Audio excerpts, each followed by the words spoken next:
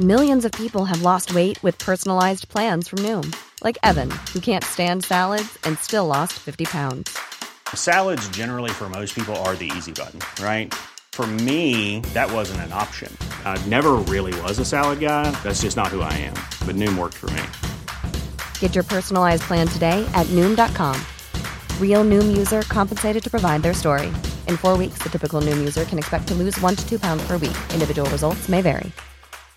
Hey, I'm Ryan Reynolds. At Mint Mobile, we like to do the opposite of what Big Wireless does. They charge you a lot, we charge you a little. So naturally, when they announced they'd be raising their prices due to inflation, we decided to deflate our prices due to not hating you.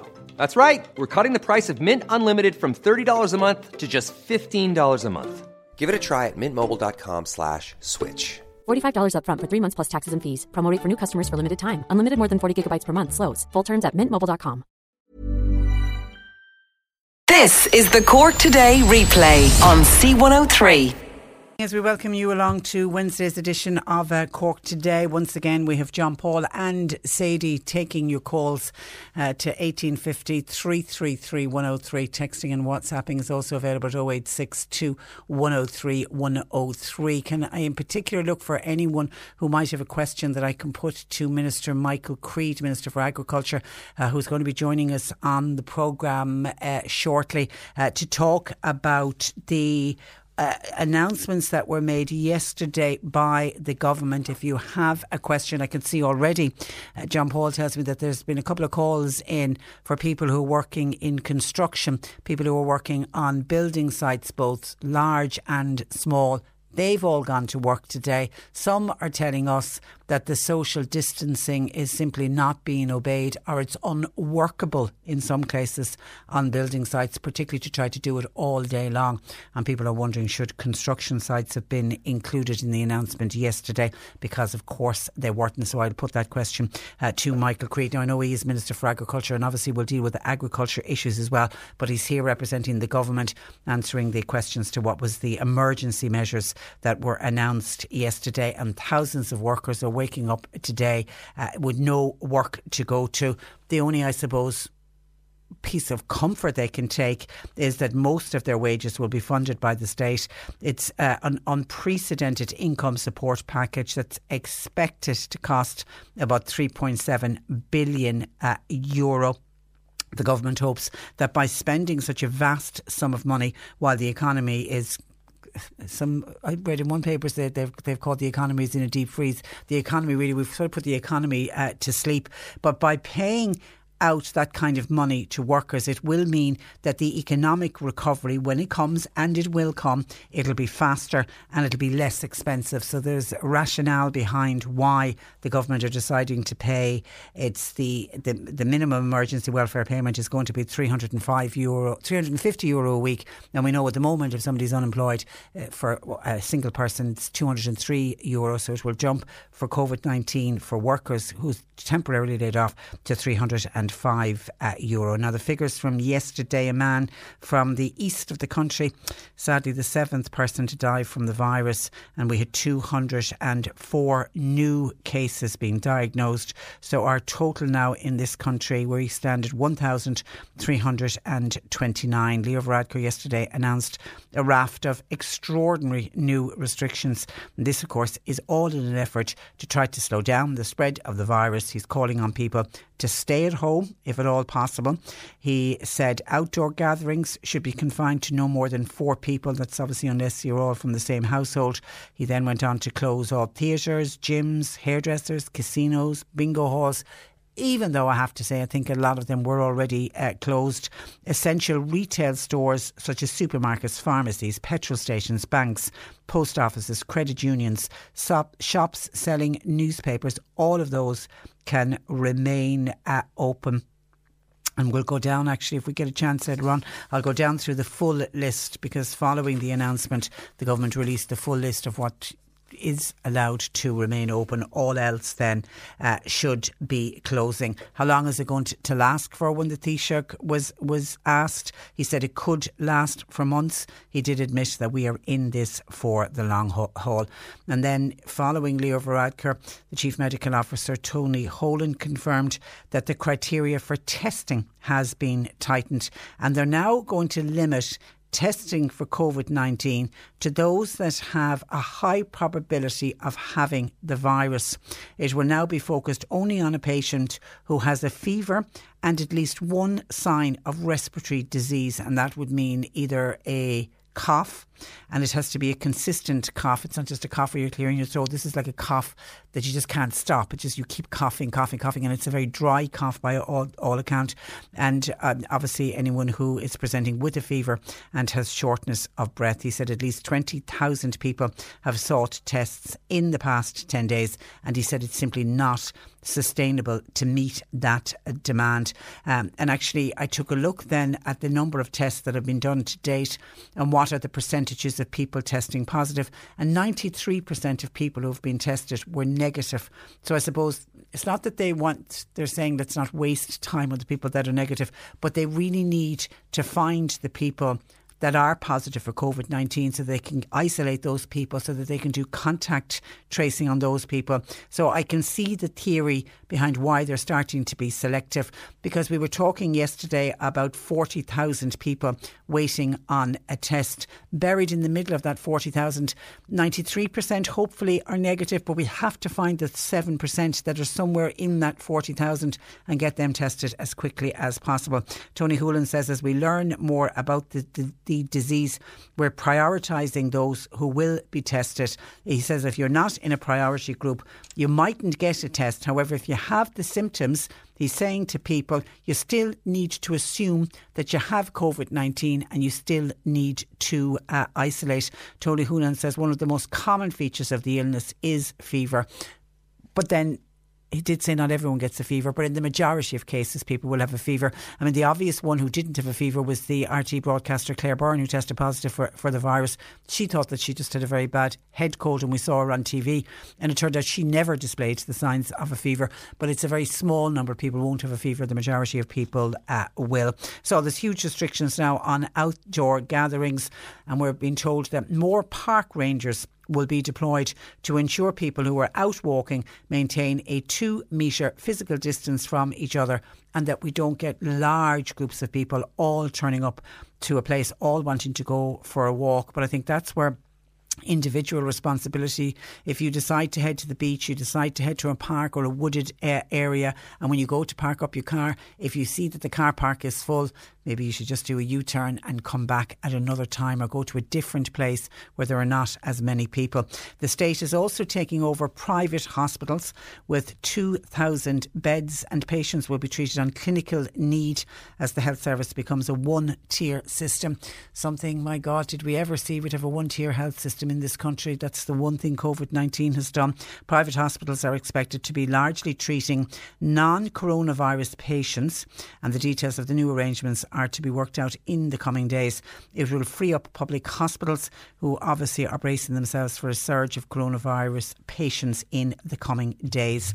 All existing coronavirus measures remain in place, including the closure of the schools. That was the one thing everyone was waiting on yesterday. The closure of the schools, they were due to reopen next Monday. That's now been extended, which I have to say, when they closed the schools nearly 2 weeks ago now, it was being speculated at the time that they wouldn't even look at opening the schools until after the Easter holidays. So that's where we're at now. They're saying they're being extended until Sunday, April the 19th, which would be the end of the Easter holidays. That could be reviewed again, though. Speculations is saying that, you know, that they won't go back.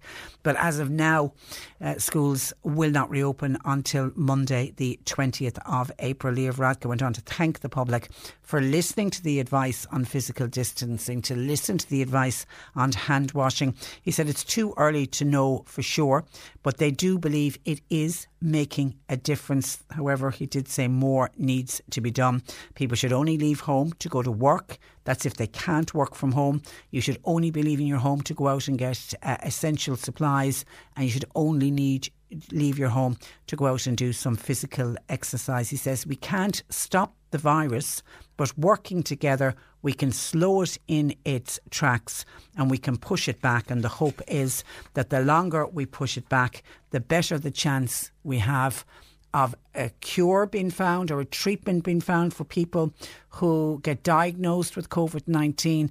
And then that, again, is all buying time while all of the doctors and the scholars are working on coming up with a vaccine. And that's what we're pushing out for, so that, you know, hopefully by this time next year there will be a vaccine in place and we can all put COVID-19 behind us. And just by the way, when I mentioned that the schools now are not going to reopen until Monday, the 20th of April, or that's the new date that they're speculating that it will open. The government is still hoping that the written exams for the Leaving Cert and the Junior Cert will run in June as per the normal timetable. The shutdown of preschool, schools, higher education colleges has been totally unprecedented, and of course the big concern and the worry are for the exam students. But the Education Minister, Joe McHugh, says we're doing everything in their power to make sure that the exams happen. He went on yesterday to urge students facing the state exams to keep focused, keep working, try as much as possible to prepare as normal. We know that the oral and the practicals, they were due to start this week. They've all been cancelled. But if running all of the written exams is not feasible, they are saying that the Leaving Cert will get the priority. The reopening of the schools and the normal conduct of exams both depend on how the COVID-19 public health emergency plays out. Now, in a worst case scenario, schools would not return until next September. So that would be 5 months after they close their doors on the 12th of March.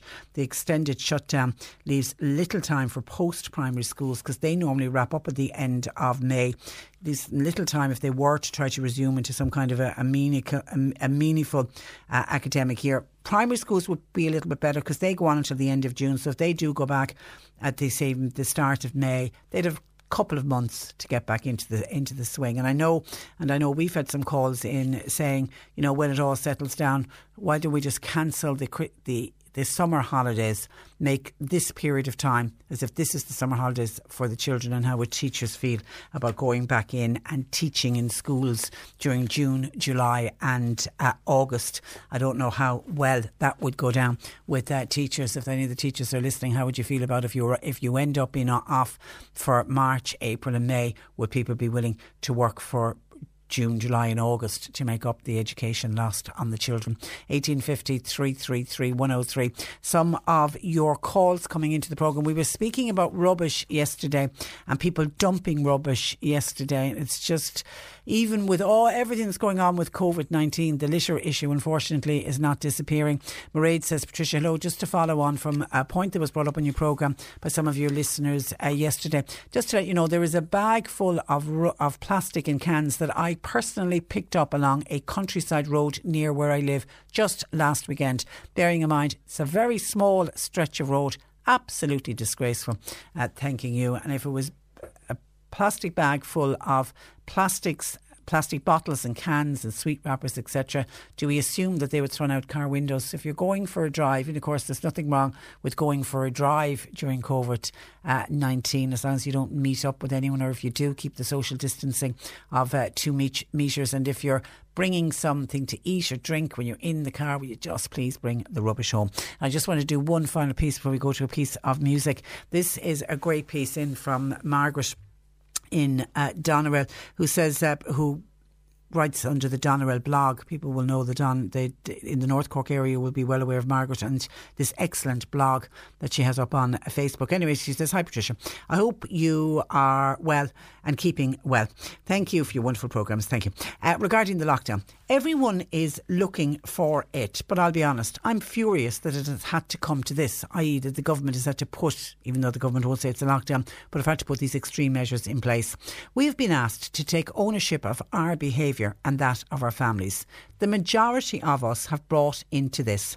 It's a whole new normal for us, Patricia, but the majority agreed yes, and we will do this. The minority, however, decided that we will all head off from home and crowd parks and beaches last weekend. Why do they decide to do that?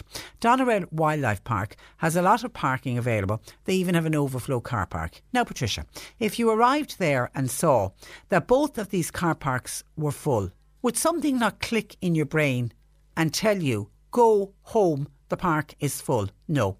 Now, I know with 500 acres to ramble around, there should be lots of space, but the vast majority of people decided to crowd into one area and all of them are having their picnics. Now, Patricia, if this park closes, it will be because of this behaviour.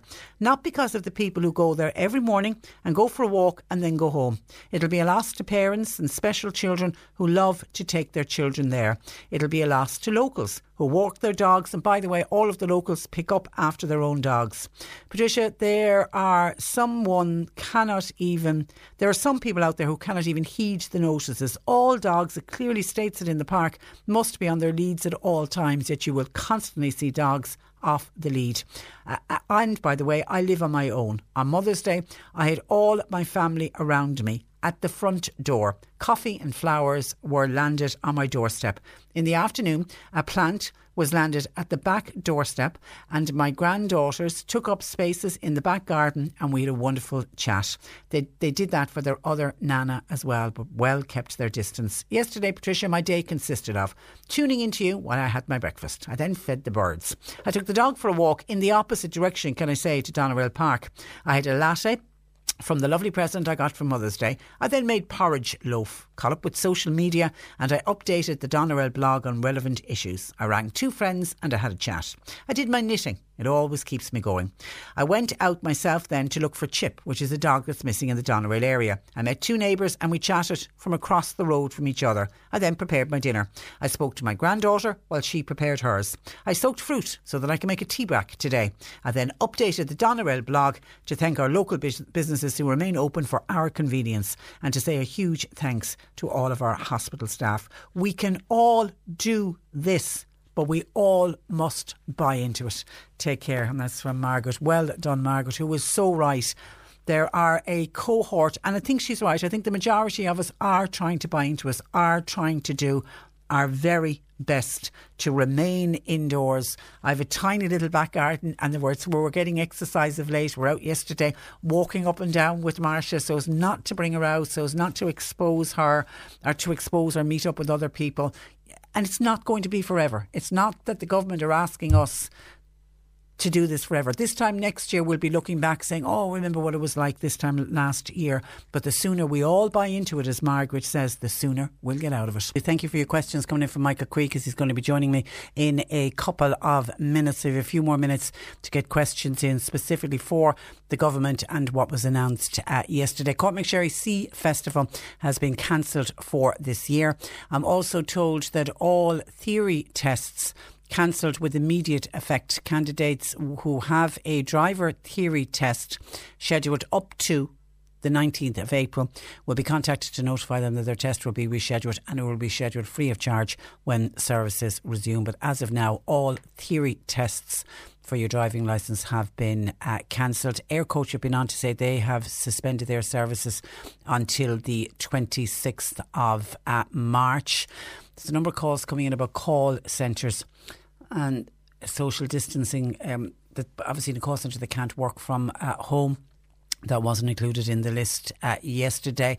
They also getting calls in that there's no water in Carricknavar. Now we've contacted Irish Water and we're getting on to, and hopefully we'll have an answer before they're normally quite good to get back to us.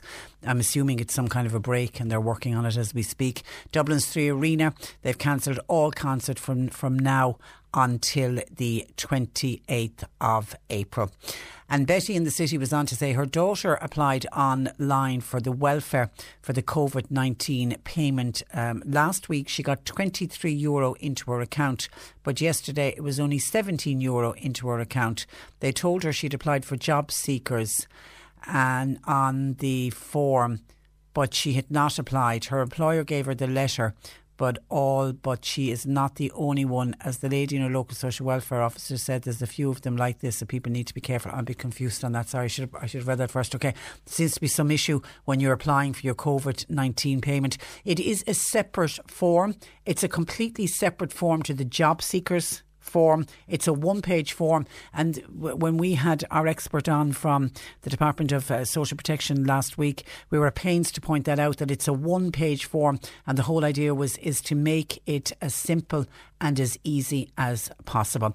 And something else that we're checking out, and hopefully we'll get an answer to, even though because negotiations are going on with private hospitals over the next few days, we mightn't have an answer to this for a few days. But somebody has raised an issue that we're getting, a lot of other people are thinking the same thing. Good morning to you, Patricia. After the announcement made yesterday that all hospitals are now public, we have a one-tier health system. There's no private, no public. All hospitals are the same. And we heard yesterday, everyone's to be treated the same. Can health insurance now be suspended without penalty? I web chatted VHI this morning and they said they had no update from management. Maybe you could find out for us. Thank you for keeping us updated and informed. So we've now contacted both VHI and Leia Healthcare just to put that issue. If it's a one-tier health service, why are people paying for private health insurance? And most people pay for their private health insurance on a monthly basis. Could they stop the premium until this is finished, till the COVID-19 crisis is finished, and then go back to paying again? We'll see. As I say, I don't know if we'll get an answer on that today, because I think a lot of the I's have to be dotted and T's have to be crossed, because we did hear yesterday that the private hospitals, that the arrangements are to be worked out in the coming days. So I think it's going to take a few days to sort that out. And once that's sorted out, maybe then the companies will look at their payment scheme and see where we are from there. 1850 333 103. John Paul and Sadie taking your calls. Text or WhatsApp 0862 103 103. We're going to take a break and we're back chatting with the Minister for Agriculture, Michael Creed. Ag foiile amach cuid den anithe is Farlane. Seo é trúr C103 Kirkig. Is marga fé híanna the English market I lor chahar churcaí ina bhfuil réimse lehan stalaí agus seastáin le bústéirí, bochéirí, canahóirí éisc, stalaí glasrí, sipuí café a hodas clothir agus a bhad níos mó. Dín córála hosú the díal buin soltas an atmosfér na blasanna agus blafé le an irgniv seo a hen siirgadí an bblion 1788. Bíach an marga sean aimsir seo a ho I grílór na carach mar chuid dod chiad troselle meile. Nukta cuid den anithe is Fari Gorkig C103. The government had been coming under intense pressure to follow the lead of other European states such as Spain and Italy, and then this week the United Kingdom, who have already prohibited any unnecessary outings or gatherings in public. And of course a lot of concerns were raised that large groups of people gathered at beaches and mountains and walkways over last weekend. Minister for Agriculture Michael Creed joins me to talk about the measures that were introduced yesterday. Good morning to you, Michael. Good morning, Patricia. And you're welcome to the programme. The Taoiseach is slow to call this a full lockdown. Why is he slow, and why does he not want to use that word lockdown? Well, look, I don't think we should get hung up on terms. This is a public health emergency. We've had, regrettably, 7 deaths. We've over 1,300 confirmed cases. We've 18,000 tests done. There are 36 people in intensive care as we speak. There are 277 cases in hospital. A quarter of those that have contracted the virus are healthcare professionals. So I think, getting hung up on whether it's a lockdown or any other word you want to call it, it's the appropriate response at the appropriate time, informed by the National Public Health Emergency Team led by Dr. Tony Holohan. And if there are to be further measures, recommended by them, they will be approved by government in due course. We are taking the appropriate steps, informed by the appropriate professional people. Do you think the message is getting through to the majority of people, particularly around social distancing and the hand washing etiquette? Well, look, there's an old adage in marketing to repeat ad nauseum the message, and I don't think we can say it often enough that there are things that the Public Health Service and the state can and will do. But 45% of the cases to date are community transmission.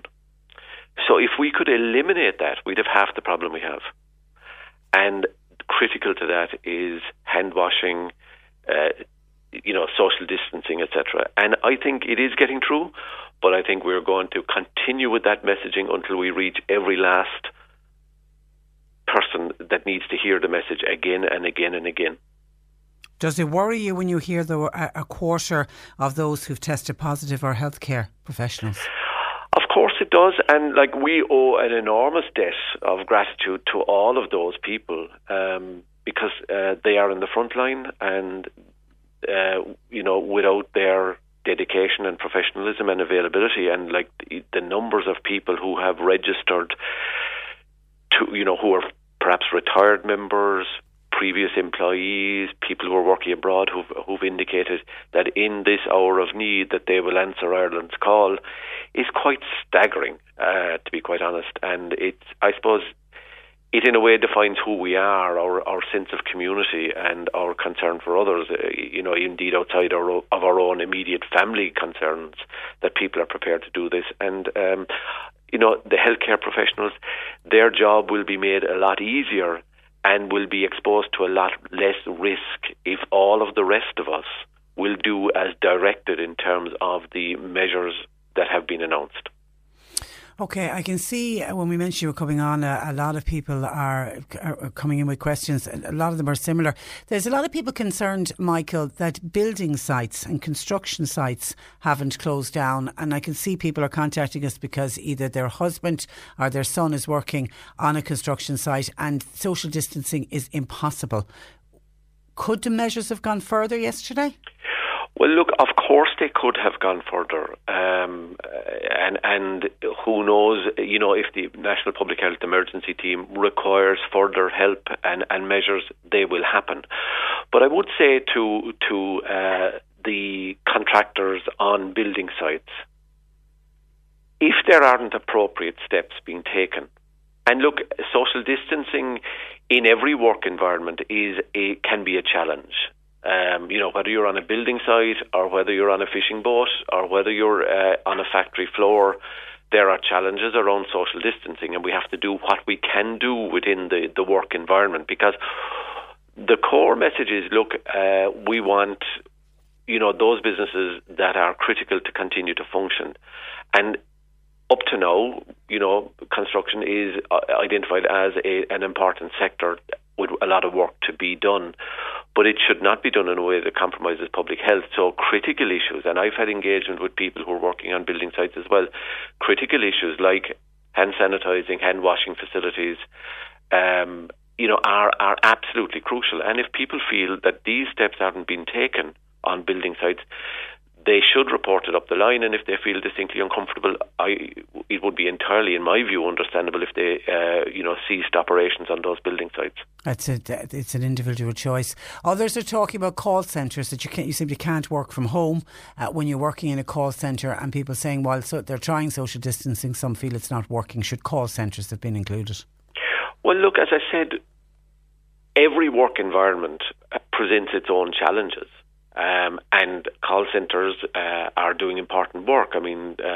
So they're not closed. People should continue to work, but management in those facilities need to make sure that, insofar as is possible and practical, they need to take the appropriate measures.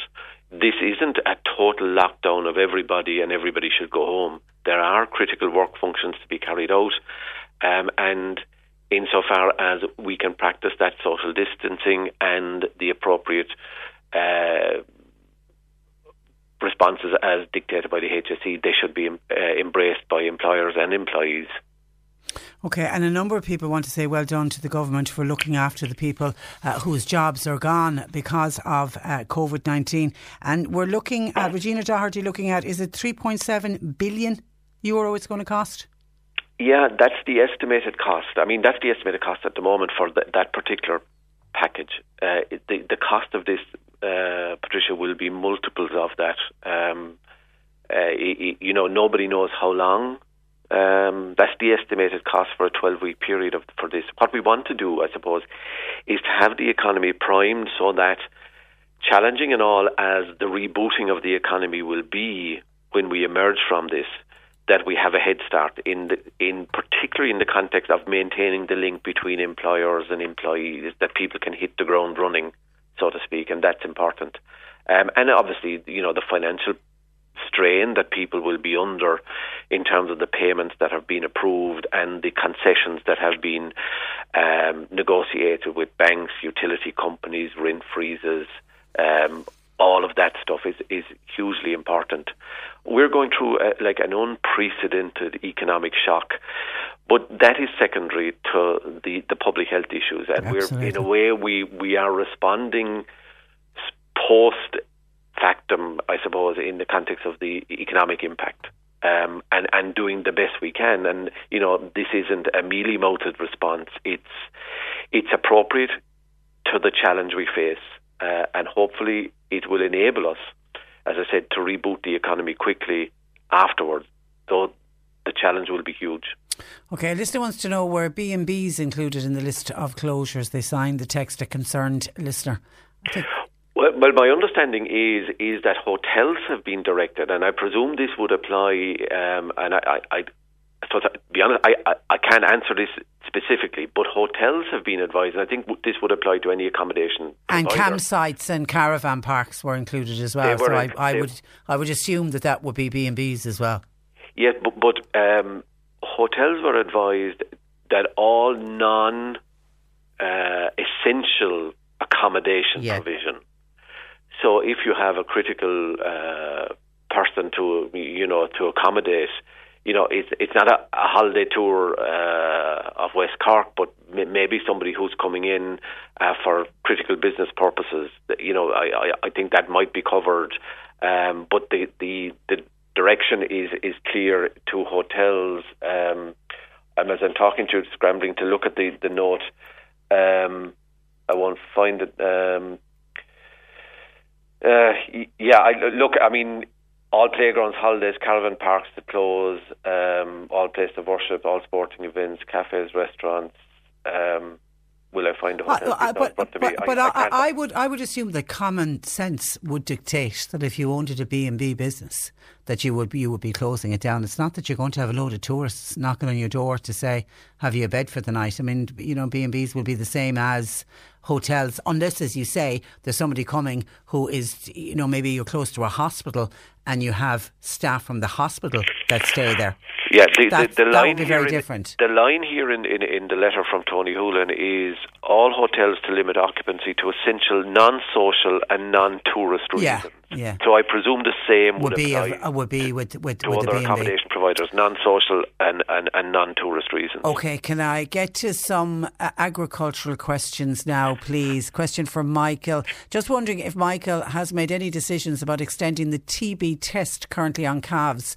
Perhaps if it was extended from 42 days, maybe to 63 days, calves could be on ration and buyers might be in a better position to buy them at home and eliminate increasing the vet's workload. Just an idea.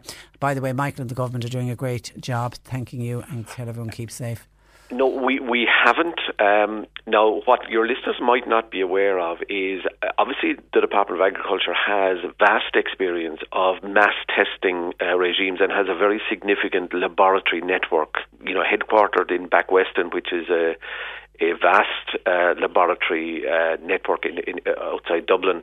But we also have laboratories all over the country, and indeed Teagasc has a range of laboratories. But on top of the laboratory facilities, we also have trained personnel, virologists, immunologists, epidemiologists, and we are very much plugged into the whole of government, and particular to the health endeavour in this regard, in terms of making our facilities and our staff expertise available to the COVID-19 testing.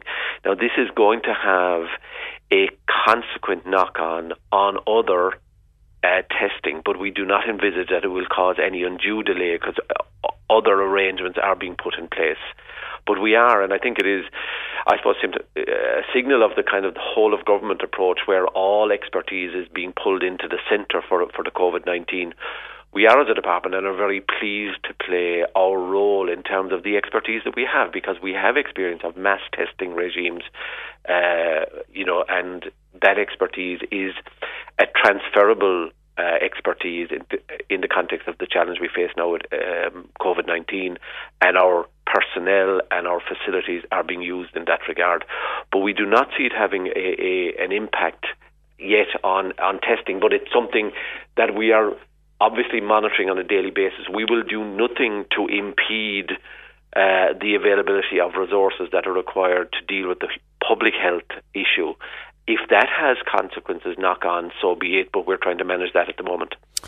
Why are the Department of Agriculture not answering their phones? We need them to, says Dan.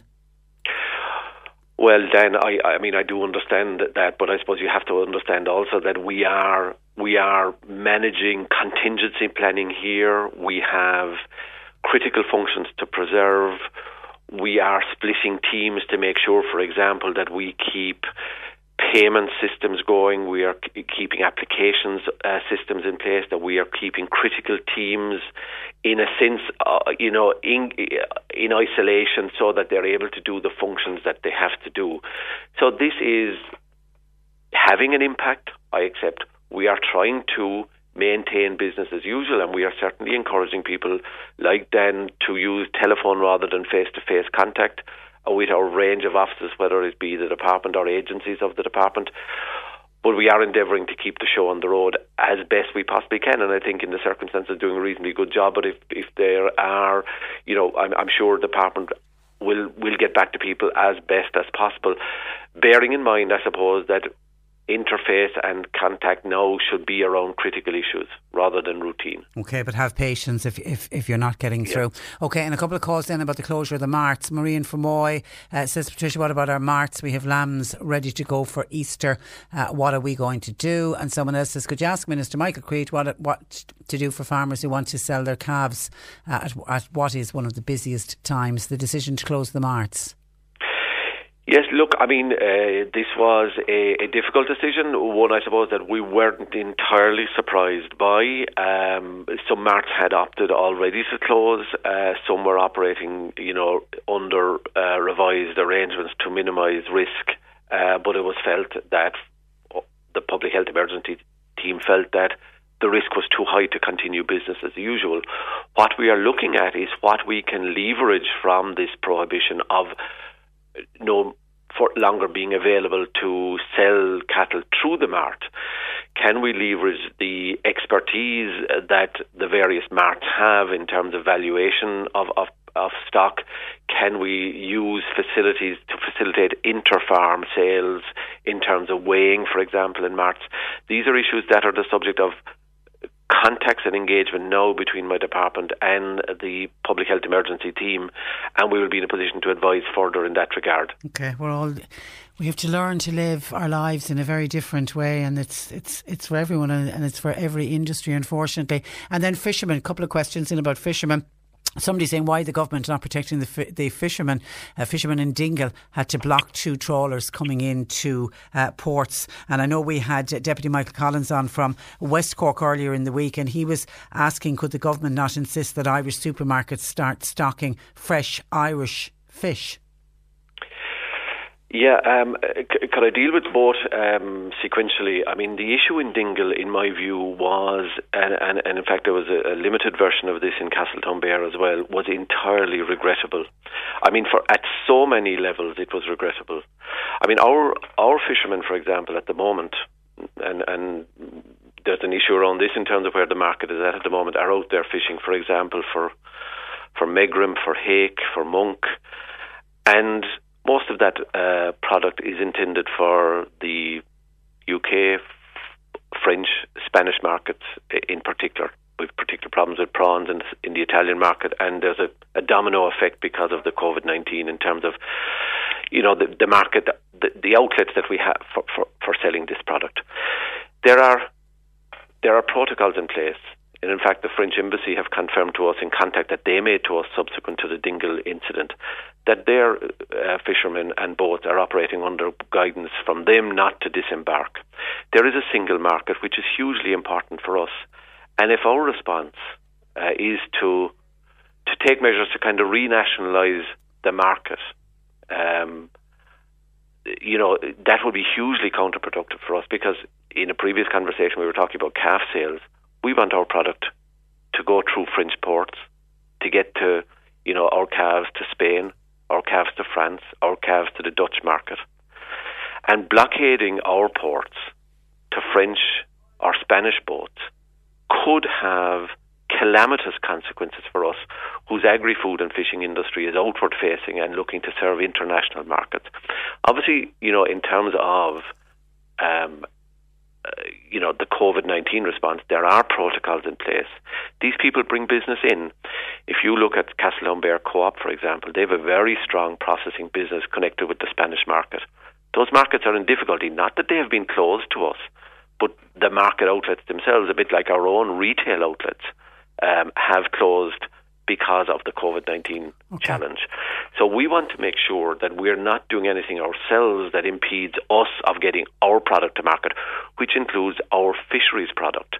Now, on the point of can we do something, I had an engagement with all of the fisheries producer organisations on Friday last, including the processors, and we had also BIM on that teleconference. And we're looking at how we can, because a lot of the wet counters in big retail outlets have closed because of the COVID-19 challenge, and we are looking at how we might, in terms of maybe additional packaging and minimum processing, present the product in a different fashion to our retail partners so that it can be sold, because otherwise those who are out on the high seas now will have no market to go to. And what we need to do is to match the fishing effort that we're making now with whatever market opportunities that we have, and leaving the quota that's there, which is a scarce and valuable resource, to a time when the market and the price will pick up at a later stage. I spoke yesterday to the commissioner in Brussels, the DJ Mare, the fisheries commissioner, about supports that are necessary for our fishing industry. Subsequent to our conversation on Friday last with the industry, support for tie-up, support for storage, and I will be participating today in a Council of Ministers meeting on that matter later this afternoon, as I will be on agricultural matters. And of course, this is not just an Irish problem. This is a problem. Absolutely, and look, it's all over the world. Okay, we need European solidarity here, and I think for that reason, the kind of actions that were taking place in Dingle and in Castletownbere, really we should reflect on how absolutely counterproductive it is to our own economic interest, but also how damaging it is to kind of the public image of us. I'm way over on time. We'll talk again, Michael. In the meantime, thank you for that, and thanks for joining us. Thank you very much, Patricia. Good morning to you. That is the Minister for Agriculture, Michael Creed. The C103 Cork Diary is a free service to help non-profit organisations all over Cork. So if you're a community group or a charity that's holding a fundraising event or meeting, send us the details at least 1 week in advance and we'll tell Cork all about it. Email info@c103.ie. The Cork Diary. With Cork County Council, supporting businesses, supporting communities, serving Cork. Visit corkcoco.ie. C103.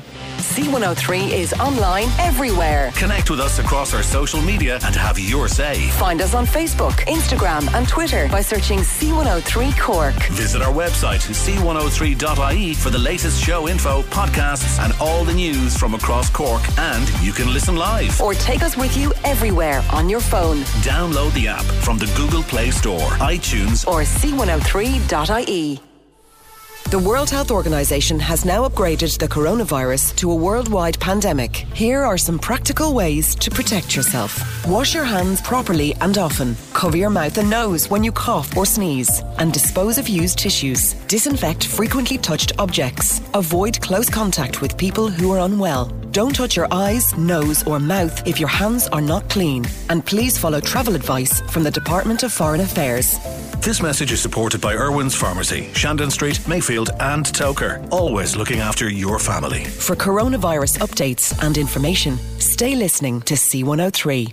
Can I just profusely apologise that we didn't get to all of the questions for Minister Michael Creed. We got through a good number of them, but I know people always get very disappointed if they take the time to contact us and then it just gets too busy. But my thanks to Michael Creed. I mean, he spent well over 20 minutes with us on the programme and we do appreciate that. We will go through all your calls and comments though that are coming in, and I can see people have queries in about various things. We're going to try and get some of them checked, and then when we do, we will get them back to you, including a lot of people people asking, are there any plans to extend the fuel allowance? Because I think this is the last week, isn't it? Is it this week or next week is the last week? This week is the last week that the fuel allowance is being paid out. We're going to get that checked, okay, just to stop people. We have a huge amount of people contacting us on that one.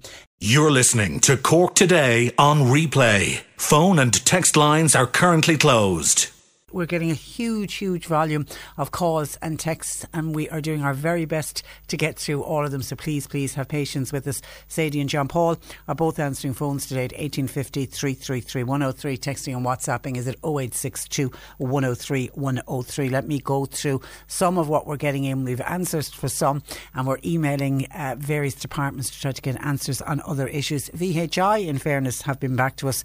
This is from the number of people who are saying, because now we will have a one-tier health system. There's no private health, no public health anymore. The private hospitals are going to be taken over by the government, and everyone will be treated the very same for the duration of the COVID-19 emergency. And people are wondering, well, those people who pay private health insurance, should there be some either refund on the premium that they've paid, or if they pay a monthly premium, should that be suspended until the emergency has passed? VHI says they're currently considering yesterday's announcement. They say it's too early to understand the implications, but they're going to be engaging with the government over the next couple of days to see how it's going to be implemented. And that's what I felt when I was mentioning what was happening with the private hospitals. They're going into negotiations now for the logistics of how this is going to work. So that's kind of one of those ones. Watch this space. Something should and will develop on that over the next few days. We've calls in, particularly from older people who are self-isolating, about could they get their NCT test rescheduled. We're going to get on to NCT to see what is happening there. I'm sure that there won't be a problem getting them rescheduled, but let's get the exact word from NCT, because that is very understandable. If people are self-isolating, they're not going to get into a car and drive to an NCT centre to see if their car will pass. Sheila in North Cork was annoyed with Leo Varadkar that he didn't shut down the entire country. She wanted him yesterday to go for the full lockdown. Her reasoning is she's two sons. They work in two different locations, and they're continuing to work even while other colleagues are being tested for the coronavirus where they work. One of my sons lives with me. He can't go anywhere else. I've got an underlying condition and I'm extremely worried. Why do they not stop all workplaces? Is that not the only way to prevent the spread? Well, you've just got to be extremely careful when your son comes into the house and abide by all of the rules that we've been told to do as soon as your son... I mean, everyone that comes back into our house, I mean, obviously I come to work here. My husband is sort of working from home, but an odd day he's got to go into the office. But any of us coming into the house, as soon as you go in, you remove any outdoor coat that you have on you. It's put away. It's not hanging up over the back of a chair. You put it away. So if there's any virus on it, it would be gone by the next time that you would take it out. You immediately go and wash your hands. You phone, keys, anything that you've been touched. And if you're in one of those at-risk groups, just be extremely particular about hand hygiene and make sure that your hands are not touching your face. And even if, God forbid, your son did bring it in, he's not going to be passing it on to you. And, you know, you can live in the one house self-isolating if you want to do that. You can go onto the HSC website and you'll see all the rules and regulations around self-isolation. You can protect yourself as well, because the government are adamant, as of now, there isn't going to be a complete lockdown of all industry. It may come. We don't know, but as of now, it certainly isn't going to come. And another listener says, I'm a very concerned mother and wife. I have a serious underlying health issue. I haven't left my house for 3 weeks, but my husband works for a construction company in West Cork. He has to work. He said it's completely impossible to have physical distance on the site. They don't even have a tap with hot water to wash their hands. Only a tap outside with cold water. I'm scared every evening when he comes to the door for himself, for me and for our children. Again, as soon as he comes in, straight into the shower.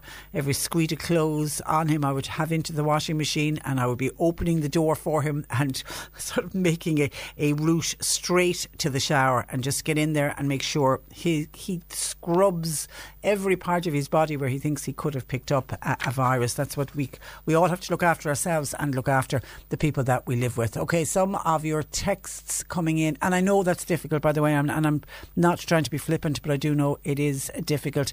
Hi, I'm wondering about renewal of my driver's licence. If a person is to go to the doctor for an eye test, what will they do now? If you're over 70, you don't need that medical report anymore. And in this hour, we are going to be discussing the under 70s who have specified illnesses where you have to go to a GP. We've been told that most GPs are saying we're too busy. That's routine work. We're not doing that at the moment, and we're now working on trying to get some arrangement in place for the under 70s. But if you're over 70 and that's what you're looking for, they have suspended the need for the eye test and the medical test until there's a date in July, so you can just apply for your driving licence as is. Hi Patricia, would you please remind your listeners to say a prayer at 12 o'clock today? That was the request from the Pope. Oh yeah, the Pope has asked that everyone at 12 o'clock today just takes a little moment to themselves and just say a little silent prayer. If you're in a family group and you want to do it with people that you're with, feel free to do that. But it's for COVID-19. It can't hurt, that's for sure. On building sites, I know a guy working on a site. He's operating a track digger. He starts at 7 o'clock in the morning and he's there until 5:30. He stays in his cab all day. And you have people saying that's not safe. I'm operating a tractor, or anyone operating a tractor or plant equipment are always self-isolating. I need to go now and spread my beautiful smelling slurry, says this texter. And no doubt we'll have people in complaining about the spread of slurry. Somebody's on about supermarkets. Was in a supermarket yesterday and they need to start limiting the customers going in at any one time. Social distancing was impossible in the supermarket yesterday. The aisles were full with people going in every direction. It's crazy. Surely they should have an arrow system going one way so that people can't pass and anyone else out at close quarters. And in fairness to supermarkets, they are trying to do their very best. I know at the checkout desks, they have the 2 metre space, and they ask people. I know I've been in supermarkets where I've seen signs up around the store saying to people, please respect the 2 metre rule. It's almost impossible at times if the supermarket is busy. I suggest if you're very, very nervous and you sound by your text that you're just nervous of being that close to people, maybe you're in one of the at-risk groups. There are different times of the day where it's quieter. Go early in the morning. I know a lot of the supermarkets, for example, for older people and people in at-risk groups and carers, very early in the morning they're asking the general population to stay away and allowing a quiet time for people to go shopping. So maybe you need to just look at the time of the day in which you're going to the supermarket. Either go early in the morning or later in the evening, and you should certainly get a much more quiet time. Hi Patricia, good morning. Hope you and all at C103 are keeping safe and well. We're doing our best. I'm just wondering, will there be 2 weeks payment of the old age pension this week? I think it will make perfect sense, as it would cut the amount of time senior citizens have to go out by half. Keep up the fantastic work. I have an answer on that, but just hold a sec, because I had another text in for somebody who was worried when they heard that a post office was closing, and they were wondering, were all post offices closing and could we look into that? So what we did was we got onto An Post to tell us that the majority of post offices will open from 8 a.m. this Friday, and that's to facilitate old age pensioners who want to conduct their business ahead of all of the other customers. Special arrangements are in place for people who pick up their pensions from the post office and who are impacted by COVID-19, and a special arrangement has been put in place for a new 2-week payment. Post offices have introduced social distancing, other practical measures to safeguard customers. For example, avoiding the need for customers to handle counter equipment such as signing pads and pens. The majority of post offices' opening hours are as normal, with some temporary closures and temporary changes to opening hours, but no post offices in Cork. There's been a couple of temporary closures on post offices in Dublin, and that's to do with COVID-19, but they're just temporary and they will be reopening. But there's no post offices closing in Cork. But the 2-week payment, yes, is being paid. Special arrangements for Department of Social Protection customers impacted by COVID-19 have been put in place. So the 2-week payment kicks in from this week, and you're right, that will save old age pensioners having to go out. They won't have to go out again for another 2 weeks. Hi, I am disgusted with the government. You must wait 8 days to be tested for the coronavirus, and then you've got to wait 4 days to get your results. I must be tested as I have symptoms. I mind my special needs brother, who is happiest at home, but now he's had to be taken away from me until I get tested. This lady has to self-isolate it. He wants to come home. The government need to stop splitting up families and get the testing done with a 1 day wait. Stop splitting up families for long periods when it isn't necessary. Oh, goodness me, that is absolutely heartbreaking. And obviously you have to self-isolate. Your brother has to go somewhere else, which is really, really cruel and seems so unnecessary. But unfortunately, so many people have come forward for testing. That's why they've brought in the new rules and regulations around they're only now going to test people who've got 2 of the symptoms, because 93% of everyone that has been tested to date do not have the coronavirus. They've been negative. So only 7% have it. So while people think they have it, and while we've all been told if you get symptoms you must isolate just in case you are one of those 7%, but in the midst you're going to get stories like that, heartbreaking stories like that, because I know one of the issues that we're hoping to address is for somebody just like you, for carers. What happens if a carer gets COVID-19 or needs to self-isolate? We end up with situations like that where the person that's being cared for has to be removed from the house. I would absolutely, if I was in control, I would be putting people like that as a priority. It's the same, they're going to prioritise people who work obviously in the front line, the doctors and the nurses and the care assistants, and I think I saw Gardaí as well are going to be, if any of them present with symptoms, they get tested immediately. I think for carers at home who are looking after loved ones, I think they should be top as well. They should be up there with the doctors and the nurses. It's not happening at the moment, though. Hopefully you will get your test pretty much soon. It really is shocking. When we've been talking about call centres and people are ringing in from call centres saying they can't work from home, Adrian in Mid-Cork is questioning that. He said call centres can adjust. Adrian said, for example, I spoke with a lady in the VHI yesterday. She's working from home. It was as a result of COVID-19. So if the VHI, which are very large call centres, if they can do it, why can other call centre operators not do the same thing? Cannot understand why while we're hearing today the call centres can't work from home. Adrian says it can be done. Patricia, could you find out please about the status of CE scheme workers that work in non-essential roles? My job is non-essential, so I came into work today hoping to get some clarity, but I've been told nothing. I'm in the at-risk group, being diabetic and being 59 years of age. I am strongly thinking of staying at home next week, but I'm just concerned at the consequences of doing that. Signed Paul, very worried in Bantir. I would straight away go to the supervisor of that CE scheme, because definitely the government are saying if your job is non-essential, then you're not meant to be at work today, you're meant to be at home. Hence the reason that so many shops and other businesses have closed down. So I would say go directly to your supervisor and find out from your supervisor, and I would explain also that you're in the at-risk group and that you're obviously rather nervous coming to work. And I would quote the Taoiseach Leo Varadkar, who said if it's a non-essential job, then go stay at home. Find out from your supervisor. Hi Patricia, I would appreciate your input into this matter. Dunmanway and surrounding it is an area for the location of COVID-19 test centres, 2 of them. However, the centres that are up and running at present are not very well signposted, and the people to be tested are arriving into the town looking for directions. We don't want to criticise the testing, but could the HSE or Cork County Council signpost the designated centres so that it'll protect the other residents, rather than having people who are obviously very unwell if they're going for COVID-19 testing having to go around the town and putting them in contact with other people. Thanking you. We're getting on to the HSE about that one. Thank you. We were unaware that there seems to be some confusion as to where the test centres are in the Dunmanway area. We have on the dumping of rubbish a few days ago, this is signed from an OAP in lovely West Cork. A few days ago, I saw a lot of plastics, etc. in the sea near where I live in a lovely cove. This was happening last summer as well, when we had lots of people who were down staying in their holiday homes around us. Lots of these people are now back in their holiday homes at present, and the dumping of rubbish is back. Due to the virus now, we could do very well without those people and their rubbish. Keep up the good work, Patricia.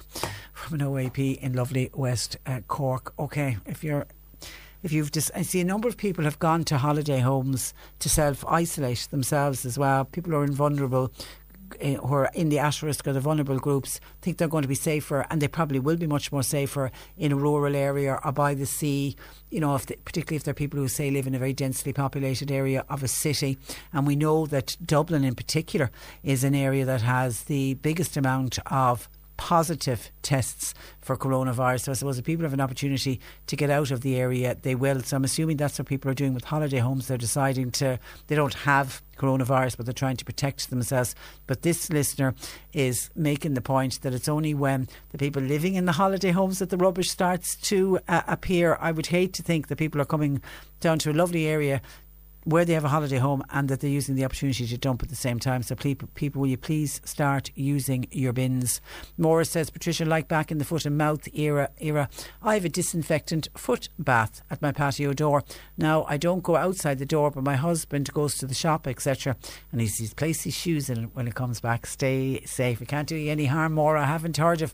It hasn't been suggested that we do it, but it certainly protected us. Another foot and mouth was a very different thing we were trying to protect ourselves from, but it won't do you any harm, and your husband's shoes will be spotlessly clean. That is for sure. 1850 333 103. Just a couple of more. I don't get sick pay if I have symptoms but aren't considered a priority to the government. My employer can surely say no COVID-19 test, no sick pay. Should I sit at home for 14 days with no income? I'm a cleaner on a pittance of a wage. No, if your doctor, if you have symptoms and you say, okay, you don't have them, but you're suggesting if you do.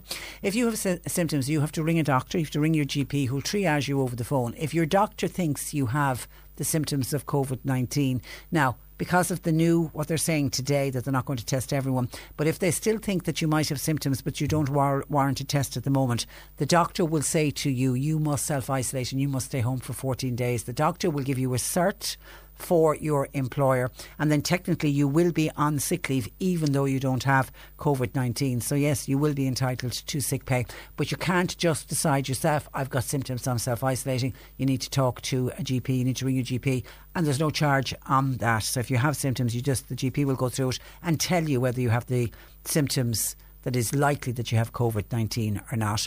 And hi Patricia, hairdressers are all to close. A lot of us will be reappearing out of this with our true hair colour. There'll be a lot of grey heads running around for sure. Hi Patricia, I went to try to get a tin of paint in 4 homes this morning, but they're stopping people at the door and saying essentials only. This is a huge store. I can't understand why they're not allowing people in a few at a time, because that is one of the stores that are allowed to remain open. We'll see if we can get on to them and find out what is going on. Maybe they're just limiting the number of people going in at any one time. I would be assuming it's something like that, but we'll see if we can find out for you. And one final one. Patricia, thanks for reading out my text. I'm working from home at the moment, and I'd appreciate we are in a very challenging time, but I have some concerns over the following. Could you please ask your listeners? I would welcome their opinions. 1. Persons having to work at least 12 months in some businesses to receive full payment of the €350. I did not know that. We'll get that checked with social welfare. If there are 3 or 4 people in the same household, should they really all be receiving the €350, as that could be more than the actual income was before that? Number 3, with no private health cover now, cancel person's health insurance until further notice, when we know that the various health insurance companies are looking into that. And 4, look after existing stay-at-home single parents, as this is new and it's expensive on them, and they are getting nothing extra. So, okay, I'd be interested to see, do people agree or disagree there? Are there single parents living at home and they finding it more expensive, I suppose, because they have the children at home? As to if 3 or 4 working in the same household, if they're all working and they all have lost their jobs, then each of them individually are entitled to €350. So I don't know what and yes, they may be actually, somebody may be getting €350 that doesn't come out with €350 in their normal wage packet, but that will only be a small cohort of people. And I didn't know about people having to be working at least 12 months to receive the full payment. We'll see if we can get that checked. 1850 333 103. Our lines are open. John Paul and Sadie are taking your calls. Text or WhatsApp 0862 103 103. C103 Jobs. production operator is wanted for a part-time position that's in the Bandon area, while an Arctic driver with a full clean licence is wanted for bulk milk collection that's in the North Cork area. Experienced roofers and cladders are wanted for immediate start, that's in the West Cork area. And Breedhaven Nursing Home in Mallow, they've got vacancies for nurses and healthcare assistants, housekeeping attendants and kitchen staff.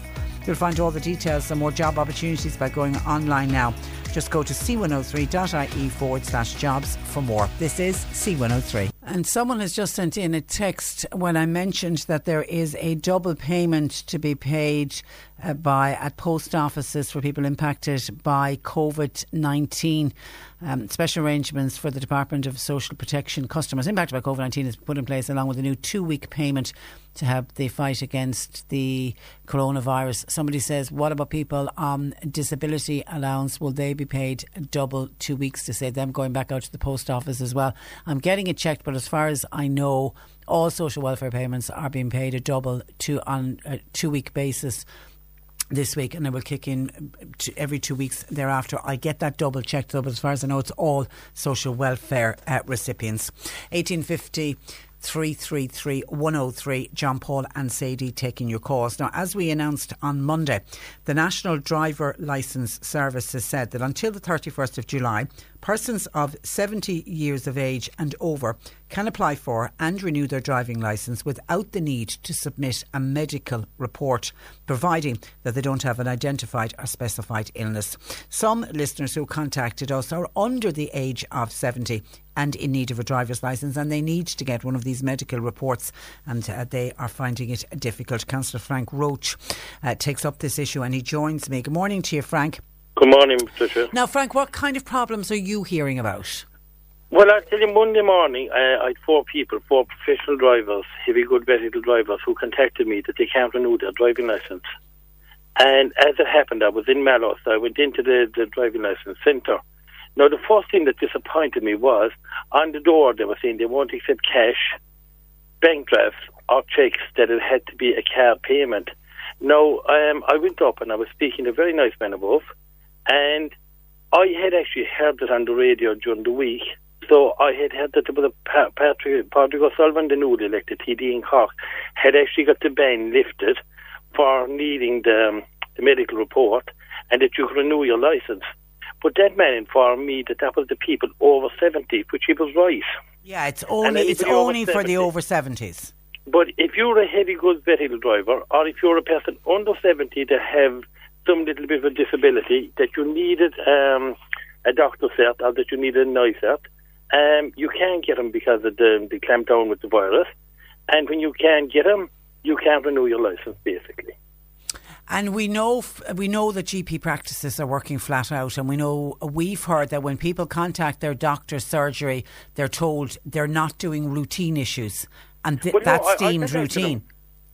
But when I came out from the driving licence centre, I contacted an optician, and I connected my own personal own doctor, and neither of them are doing any of those services at the moment. Which I don't blame them. They're deemed routine. They're just deemed routine. And I don't blame them. No, and I'm not knocking them for doing that. But it's very sad to think that a person that wants to renew their licence, that they cannot do it, and they're willing to do it, and that have been driving up until yesterday. What difference does it make to drive for an extra few days? I think that there should be a waiver put on it for 2 months, or in 2 months' time, that is backdate your licence to the date that is expired and carry on as if nothing happened. Well, that's hopefully that this will be lifted within the next 2 months. Okay, well, the waiver that's been put on it for the over 70s it's anything from now until the 31st of July. So what you're saying is the same for the heavy goods. The same should be for everyone who either a range of medical conditions. I didn't realise for the heavy goods they need it's an eyesight test, is it? An eyesight and a doctor report. Okay, we'll get on to the National Driver's Licence Service, and just because, in fairness, they were the ones who contacted us, and we'll just see, because obviously we're not the only ones that are hearing about this issue. There's others. Oh, no, I'm trying to ring the Minister's office every day this week, including this morning, and the Minister can't be found. No, which Minister are you looking for? Shane Ross. All right, okay. Well, I know he's not re-elected. But he's still minister. He's still minister. Yeah, he's still the minister. Okay. Yes. But he can't be found on this issue. Okay, well, let's... The other thing as well is people providing services, the ambulance drivers, bus drivers, people in any of those services also fall into this category. Say that again? People, ambulance drivers now, or bus drivers, or people in the... they also fall into the category. And by God, we're going to need our ambulance drivers. We will. Okay, and they're going to have to get around this. They're going to either have to ask doctors to designate a time of the week to do these reports, or else they're going to have to put in place exactly what they've done for the over 70s. And if they can do it for the over 70s, they can do it for the under 70s. And it's only, as you say, it's not that you would get a full licence. Even if they ask people that they just get a licence until the 31st of July. A waiver for 2 or 3 months. A waiver for 2 or 3 months, yes. And what they can do on the 31st of July, they can backdate your licence back to whatever date is expired and take off from that date again. Okay. All right. It will be very, very simple. No, it's another attack on the haulage industry and on the drivers, in fairness, because those people work very, very hard. And an awful lot of people say to me, they feel when they sit into a truck in the morning or sit in the heavy goods vehicle, that they're nearly a criminal at this stage, because our laws and our regulations are going miles too far in all of this. Okay. All right. And how are you all doing in Castletown Road? Are you trying to stay safe? Sure, look, we're staying at home, and no, to be honest with you, don't really affect me that much, but at the same time, look, it's very sad, and you can see the roads are quiet, and you can see the village and everything else is very quiet. And people are abiding by if we just all stick to what we've been asked to do. That's right. But I think the aftermath of this will be far worse than the virus, because there's an awful lot of businesses that are closed and that are closing that will never get reopened because they were only hanging on by a string. And talking to people now, we say pubs, country shops, even hairdressers, people that were hanging on, if they close for 2 or 3 months, it will be very, very hard to reopen. We won't all. Everyone won't. The world is going to be a very different place, I think, after all of this, Frank. And I think you're right. I think there will be some businesses that were just hanging in there that will be gone. But in fairness, Regina Doherty's package yesterday, and they 3.7 billion. It's not to be scoffed at. It's a lot of money that they're putting in to try to prop up people who are out of work today. And the plan there is that when we get to the end of this and the economy starts to build again, that we should get the economy up and running quicker than we would have if we didn't pay that kind of money out to people on social welfare. Still, we've too much regulations, and I do think this will give us an eye-opener.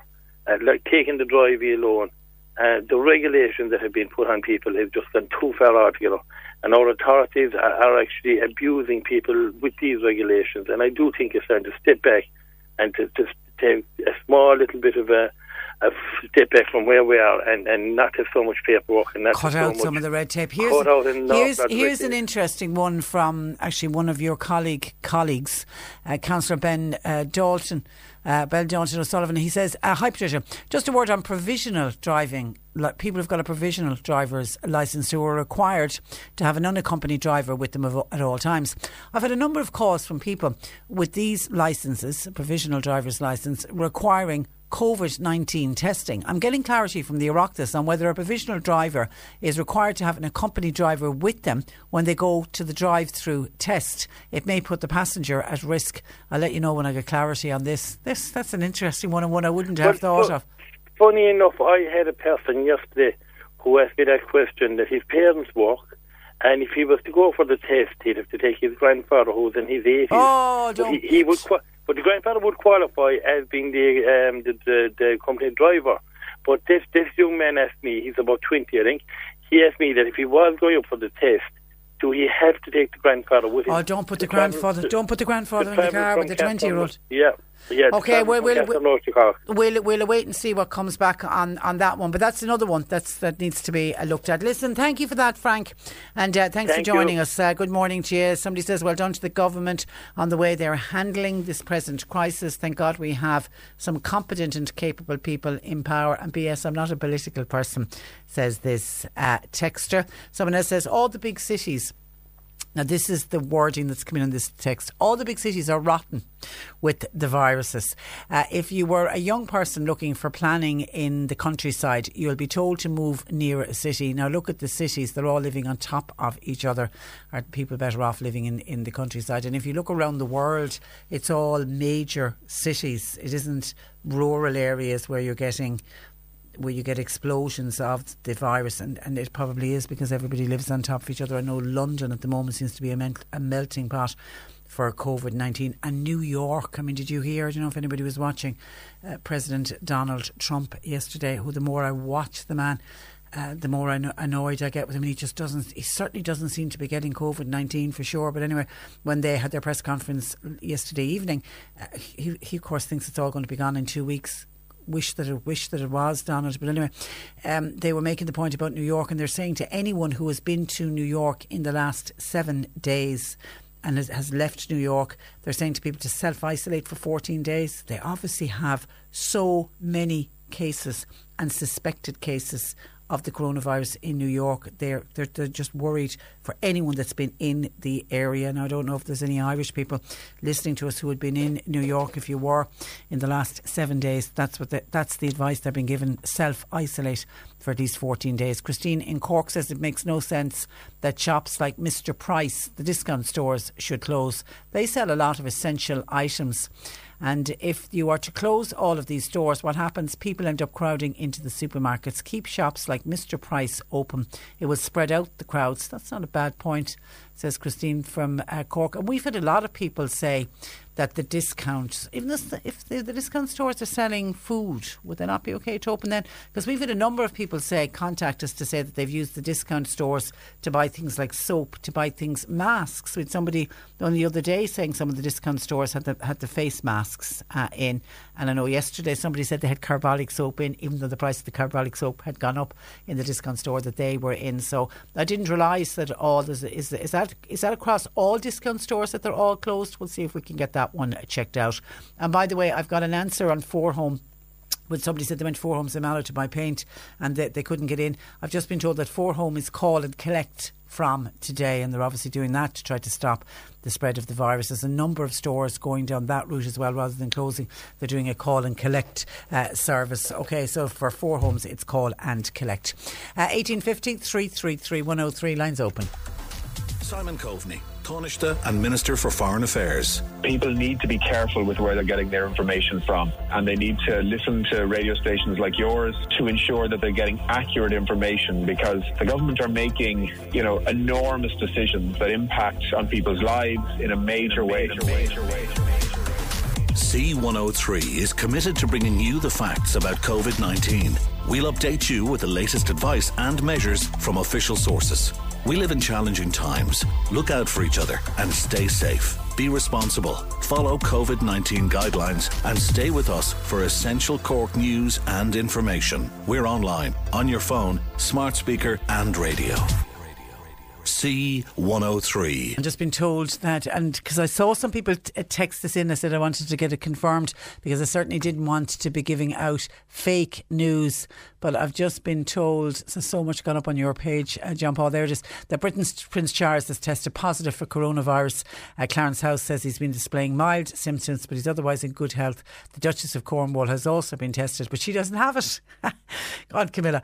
And the couple are self-isolating at their home in Aberdeenshire. And somebody actually sent in a text and has asked me to wish him all the best. So we will. Good luck to Prince Charles. Now, and our good news story for today is coming from Middleton, where reports that teddy bears are appearing in the Castle Redmond estate. And joining me, local journalist Seamus Whelan. Good morning to you, Seamus. Good morning, Patricia. What are people starting to see in Castle Redmond estate? Well, it's a bit of a boost for these dark times, and considering yesterday's government announcement that there's going to be more restrictions put in place on us, I think it's a good thing, as you say, a good news story. Basically, the background to it is that on Sunday we got a text message into our estate's WhatsApp from one of the residents who saw on social media, an idea that sparked off in the United States last week and made its way to the UK. It's basically an idea surrounded by a kid's nursery rhyme. We're going on a bear hunt.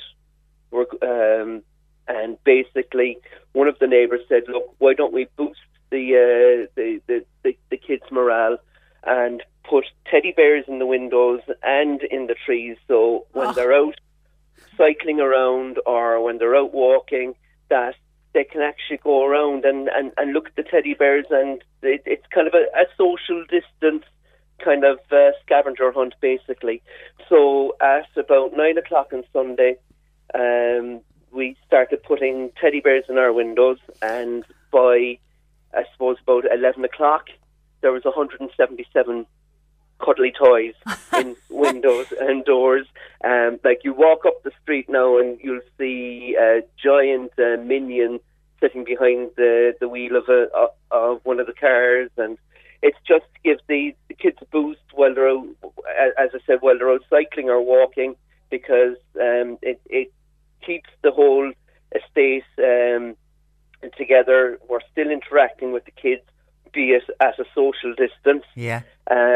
But it, as I said, it started in the United States, spread to the UK, and one of the residents said it might be a nice idea to do. Why can't we do? And it's a simple thing, and God knows, even those of us that don't have small children in the house, we all have a teddy bear or some kind of a stuffed toy somewhere in the house. Yeah, now since we did it on Sunday, I know that a couple of estates in Cove are looking at doing it, and I know there's one estate in Ovens has done similar. But it's just to kind of boost morale, and the teddy bears will stay in the windows and in the cars right throughout the duration of this the emergency pandemic. Yeah, that really is lovely, and it shows that everyone is together, and it'll put a smile on people's faces, and as you say, a nice distraction for the children. And are the children respecting the social distancing? Are they keeping away from each other? Well, they are. Like, I've a 4-year-old, and since the last 2 weeks, I think she's only played with 2 kids on 2 separate occasions, just to break the whole the monotony of the day, the monotony of it. But I think from today on, we're going to be restricting that as much as possible over the next 3 weeks also. So like this, these teddy bears and things like that we're doing as an estate is kind of helping with that, and creating some joy out of a tough time. Now we're looking for other states to do similar, but we're not encouraging other estates or people from other areas to come into our state, because if that happened, we couldn't honour the social distancing. Yeah, but we think it's something that could take on right across the county. Just spread a little bit of cheer. Okay, well done. I think it's fantastic, and let's hope others will follow suit as well. I mean, it's a dark time, and it's tough on kids, and it's impossible, Seamus, for a 4-year-old to even try to explain what's going on. In is it a little boy or a little girl? Little girl. A little girl. She goes to a creche locally, and they're absolutely brilliant. Now, she is aware of the coronavirus. She is aware that she has to wash her hands and that they're not allowed to hug anymore. And the way it was explained to them before the creche closed was that, look, it's coronavirus. It's a very bad cold, and they have the whole hand regime and everything down to a pat. So it's Mary Geary's childcare in Carrigtwohill, and they've done an amazing job with all the kids that go there, and they're aware that there's a situation, but obviously it's very hard to understand. Yeah, you can't explain that to a young child. Yeah. All right. Okay, listen, stay safe, Seamus, and we'll keep in contact with you, and thanks for joining us on the programme. No problem, Patricia. Bye-bye. Seamus Whelan there, journalist in East Cork, with keep a lookout for those teddy bears. Oh, don't keep a lookout because we don't want people going into other areas, but maybe in your own estate you might consider all getting together and, send WhatsApp, send messages around and stick a teddy bear in the window.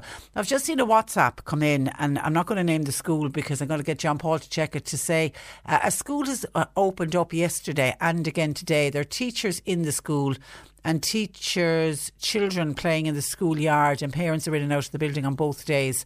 The assistant says it's an absolute disgrace as all schools are supposed to be shut, and surely there are no exceptions to the rule, and there isn't any exceptions to the rule, and the extension of the school closures has gone on until after the Easter holidays. So I'm just not going to name the school for now because I need to get it checked, okay, and we will. 1850 333 103. A reminder to you to get your gardening question in, because Peter Dowdall will join us after 12:30 today if you've been out in the garden. In the next hour, I've got a lovely pre-recorded interview with Michael D. Higgins that was done earlier today, just to let us know, because a number of people are saying, where's the President, how's he doing and how is he getting on?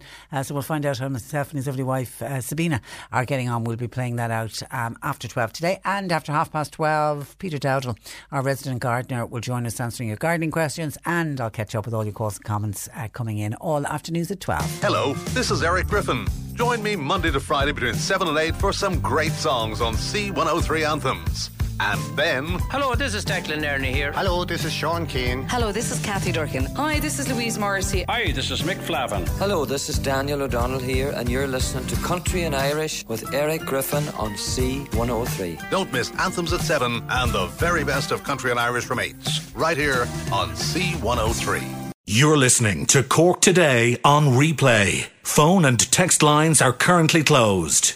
These are some of the WhatsApps coming in, and apologies if we have been late getting to your WhatsApps. Listening on this is an interesting one. Okay, earlier on I mentioned that some people had suggested, with the schools now closing until at least after the Easter holidays, and then some people even speculating that the children may not go back to school until September, even though the Department of Education are saying to Leaving Cert and Junior Cert students, stay focused. They're still aiming for the exams to happen in June. It has been mooted. What about if they do end, if the schools are closed, they've been closed for most of March, if they're closed for March, April, May, let that be their summer holidays, and then let children go back into school for June, July and August. And I was, called it out as a comment that had come in, and it's been mentioned a few times, I have to say, in commentary that into this programme for sure. And I was saying, I wonder how teachers and indeed pupils would feel about that. Well, here's a pupil's view on it. Morning, Patricia. I was listening along about your conversation about getting the schools to open during the summer holidays. I actually think this is completely wrong. I'm a secondary school student, and we are working nearly double the work at home that we do in school, having deadlines to meet every single day. I completely understand that this is not a holiday, that we're still learning at home. I think going to school during the holidays is a disgraceful thought. We work hard enough every school year to achieve a good result, and all leading up to us hopefully one day getting a good Leaving Cert result at the end of our years in secondary school. I'm working on schoolwork nearly 6 hours every day, so I think it's not a good idea to suggest that school would open during the summer months. We all deserve a break after working so hard every school year to get the results, and that's thanking you. And it's signed a student in Cork County. Thank you for that. And actually there was a teacher on to us as well, if I can find the teacher's comment, because there is so many WhatsApps coming in. I have it here. Hi, this is Tig, who is a school teacher. Patricia, you mentioned teachers working during the summer months. What do people think teachers are doing at the moment during this school closures? People passing comment like that obviously don't have any children in school at the moment. I'm a teacher. I'm marking work and communicating with parents and students, and I'm doing it on a daily basis. The children are remote learning, distance teaching through online platforms and the use of school websites and email and Google Drive. Children, parents and teachers are all feeling the tough times now. So teachers are still working now. Why would we continue working during the summer and Easter holidays? So just to ensure that you hear the voice of teachers, we are still working. As I've said, it's through distance learning, remote teaching using online platforms. So don't people think, it's interesting. I don't know. I would have to ask the people that have contacted us suggesting that we should consider opening the schools. Are they families that don't have a child at home at the moment? Because if you have a student at home at the moment, you will know that they are doing work. Thank you for that. To 0862 103 103. Patricia, let people know that those on disabilities are getting a double payment this week. And obviously that double payment is going to continue. Thank you for that. And it's the same for anyone picking up a pension Thursday or Friday of this week. They're going to give out a double payment, and then you won't have another payment for 2 weeks. So make sure when you're balancing out your money that you don't run out of money at the end. It's always my fear when double payments are paid out like that people coming to the end of the double week, they might run out of cash. So just be careful. I mean, just tell listeners, so Patricia, I can't understand why shops won't sell paint, as we could get the husbands to beautify the house and keep our minds off the virus. And with this is all over, we'd have lovely clean houses, and it would keep us active and easy to live with just a few people in the house. It would also keep our minds away from all that is worrying us at the moment. Thanking you, Patricia. That's a Mitchelstown listener. Well, hardware shops are open at the moment, because on the list of retail outlets that are deemed necessary, hardware stores, builders merchants and stores that provide hardware products necessary for home and business maintenance, they are all open. 4 homes that we were talking about in Mallow, I got a text in saying they're doing click and collect. So you obviously go online, get what you want, pay, and then you go along and collect it. And I know some other shops have been doing that certainly before the announcement that was made yesterday. And someone else says, anybody looking for paint, you can go to Burton's in Kanturk. I did it today and I got my paint. And I have to say, a lot of people are doing that. It's a great chance to give the house a good bit of a spring clean. And if you've got time in your hands and start looking at, and I think when spring comes and the sun starts to shine, it really sort of shows up, doesn't it, if the paintwork's looking a bit dull and faded. Hi Patricia, just to let you know, my husband is on a CE scheme. He got a text 2 weeks ago to say stay at home until further notice due to COVID-19. So I thought all CE workers were not working. Well, not according to one of our listeners, who we have told to go and speak to a supervisor, and hopefully she'll get back and let us know how she got on, because she seems to be in an at-risk group as well, and particularly when she's doing what she deems is non-essential work. Hi, this is another text in. Does anybody know if there are problems with the phone line and the web page for the Department of Social Welfare? I've been trying all morning and the phone keeps hanging up and the web page isn't connecting. I'm 100% convinced that's down to the volume of calls that they are receiving. So I would say hang in there, keep trying, wait, maybe go later on again in the afternoon and try again. That's just purely down to the volume of calls, because I know they had dealt with over 100,000 people for the COVID-19 payment up to last week. And then you think of today, the amount of people who are contacting them today, because they're the people that who just woke up this morning to discover that they don't have a job to go to, so they will be just extremely busy. Patricia, hi. I hear from my relatives in the United Kingdom that all the young ones are running around and mixing and having a great old time as if they've got an extension of their summer holidays. If they get it bad, they'll be the ones who'll end up on a ventilator if the choice comes down between an older person and a younger person. The same thing could happen here. It's that's just so irresponsible of their parents that they're allowing young people to run around like that. It really is shameful. Here's a query in from a listener saying, could somebody help me please? My husband needs glasses for driving, and one of the legs of his glasses, and isn't it funny, I'd call that one of the arms of his glasses. Somebody else calls it the legs, but you know what I mean. The side bit of the glasses is broken. He got them in Specsavers, and Specsavers are closed. What do we do? We can't drive without them. Do I take it that all Specsavers all over the country have closed? Because opticians are on the list of outlets deemed essential. Opticians and optometrists are to remain open. I'll check. Maybe Specsavers, for their own staff decision, decided to close. If you message us back and let me know where, I don't know where you are because you've sent it in as a message, let me know where you are and we'll see if we can find an optician in your area. Even though your husband bought the glasses in Specsavers, I'm sure any local optician near you will fix them for you, because you need to have them fixed, or he needs to get a new pair of glasses. So if you let me know where you're messaging from, and we'll see if we can find an optician in your area. My son, says the texter, is working in CUH doing 8 to 8 shifts most days. He comes home to us, family home, after work every day, gets the train home and I drop him to work. Is he a high risk to us? Thanking you. Well, anyone that I've seen online who is working in any hospital environment, and I saw a nurse put up a post and she's actually working in ICU and she is already working with COVID-19 patients. She's just taking meticulous care when she comes home about showering herself and hand hygiene and not touching her face, and she's also limiting hugs to her children, which I thought was quite heartbreaking, and she's been very careful about distancing in her house. But that's somebody who's working right in the front line of it. So again, you could pick up the coronavirus anywhere. We know how contagious it is. It's just to be extremely careful about the hand hygiene and not passing it from one person to the other. Hi Patricia, what about the car testing NCT centres? Are they still open? Yes, they are still open. I do know we were onto the NCT because we're trying to find out if people can defer if they're self-isolating. And some customers were told have been experiencing difficulty contacting the call centres for NCTs. They are operational. They have a reduced staff number due to social distancing, and they're asking customers to bear with them. Your call will be answered if you're trying to get through to them. But NCT is operating as normal. You are to turn up as normal for your test. We're trying to see if people can defer.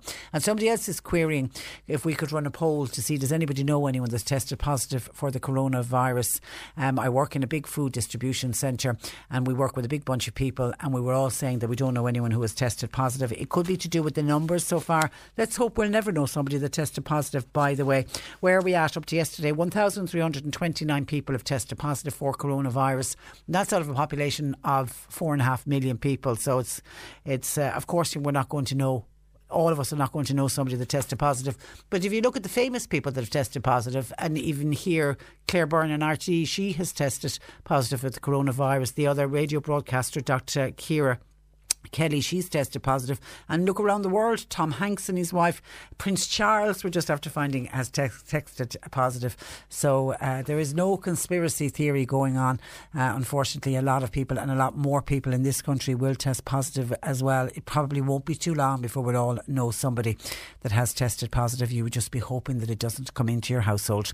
And Audrey says, my motto on the coronavirus is think positive and keep safe. The man above around us will keep us all safe. That's from Audrey. Thank you, Audrey. 1850 333 103. The C103 Cork Diary. With Cork County Council, supporting businesses, supporting communities, serving Cork. Visit corkcoco.ie. We're continuing with our cancellations. The Ballinhassig Community Development Association, they're fundraising Kaylee in the Marion Hall for this Friday. That's been cancelled until further notice. Ballincollig Vintage Club's event scheduled for Sunday next, that's off. The fundraising event for Ger Spillane, due to be held in Kilbeheny on the 30th of March, has been cancelled. And the Knitting Club in Mallow, they're cancelled until further notice. Bingo in Shanballymore cancelled for the foreseeable future. And Women for Women group, they will not meet on Wednesdays again, all until further notice. There's been a lot of talk lately on what Michael D. Higgins has to say regarding the coronavirus, and also what's Michael D. Higgins doing to protect himself from the coronavirus. Well, Jim Nugent from our Dublin studio spoke to Michael D. Higgins earlier this morning on his thoughts regarding the coronavirus. And first of all, he asked him how he is doing. Oh, I'm very well. I'm obviously following all that is happening as best I can, and reading the reports, and I think it's very, very important that we speak to each other, because even if people have to be isolated from each other, that doesn't mean that they have to lose contact. And I read what is happening, and then I try to prepare messages that I direct at different sections. I spoke, for example, to younger people the other day, and I mentioned how very much appreciated it is that so many of them are getting involved in helping vulnerable people. But I think the big message for this week, without a doubt, is this is a crucial week. If we give it a lash in what we're doing this week in terms of observing what I think is much better to call it the physical distance when we're out doing things together, and also in relation to the other recommendations about hand washing and all the rest of it. It means that what we do this week will have a huge effect on whether or not we will be keeping things within the realm of management by the health services. And I think young people, but it isn't only young people, but all sections of the population have their bit to do in relation to that. But I think it is phrases that only Michael D. Higgins says as president, like give it a lash, is what kind of captures the attention of the younger people that so many people are struggling to do at the moment. And it feels like you just naturally have their ear. You're their president. Yeah, well, I have had a relationship with young people that I very, very much value. And also, as well, I've been saying that one of the great strengths we have in Ireland is the way the generations are able to speak to each other. So there's nothing to be gained from setting one generation against another, or by taking one part of one generation and setting it against another. The point about it is that what I said to all of the people, for example, who there were slippages in the last week, a week before, it begin again and do this week, do it better, and do it with conviction. I think it's very important as well to say about this is that to people to concentrate on the time when it will be over. It will be over, but it will be over with the least loss of life and with the least hardship if, in fact, we do what is tough now but is necessary in handling it. And that's important. But it's important to tell people as well, yes, it will be over, and we're in control of, in fact, how it will turn out. And I like to emphasise the positive. And the other thing as well is that people say the great consequences that will flow from this in terms of jobs and in terms of the people who will, the economy that has to be restructured. There are other ways of looking at this too, and that is that we'll have to do economics totally differently after this. I think there's a message in all of this, not only for Ireland, but for all the countries of Europe and indeed for the world, that we have to be better prepared. It isn't the only virus that we'll ever have to deal with. So we just have to learn the lessons from this and put ourselves into a state of preparedness so as to be able to protect all our people. I do think one thing that young people will be interested in, they will have often heard from me about my interest, if you like, on things like climate change and sustainability in Africa and global hunger. And that. Just think of how poorer countries, for example, without any of the capacity, will have to try and deal with this. So therefore, we have to keep our eyes open beyond our own borders always, beyond Ireland to Europe, and beyond Europe indeed to our global responsibilities. But I see great changes happening after this. The world has woken up. It isn't the globalization that people who are talking about as trade or whatever. It's a globalization of vulnerabilities of different kind. So I think there's a great reminder. There's Mother Nature is sending us a message as well, that the way we behaved in relation to the planet and the point at which we've come to in relation to biodiversity, we can't go on. So let's do something new. But if you're going to do something new, you do so by inviting cooperation. Have you been getting to grips with any apps yourself in terms of staying in touch with family and video calls and things like that? Oh yes, for example, one of my sisters lives. I have twin sisters who are twins. One of them lives in Shannon, the other lives in Manchester. Actually, I was most worried about my sister in Manchester, just outside Salford, where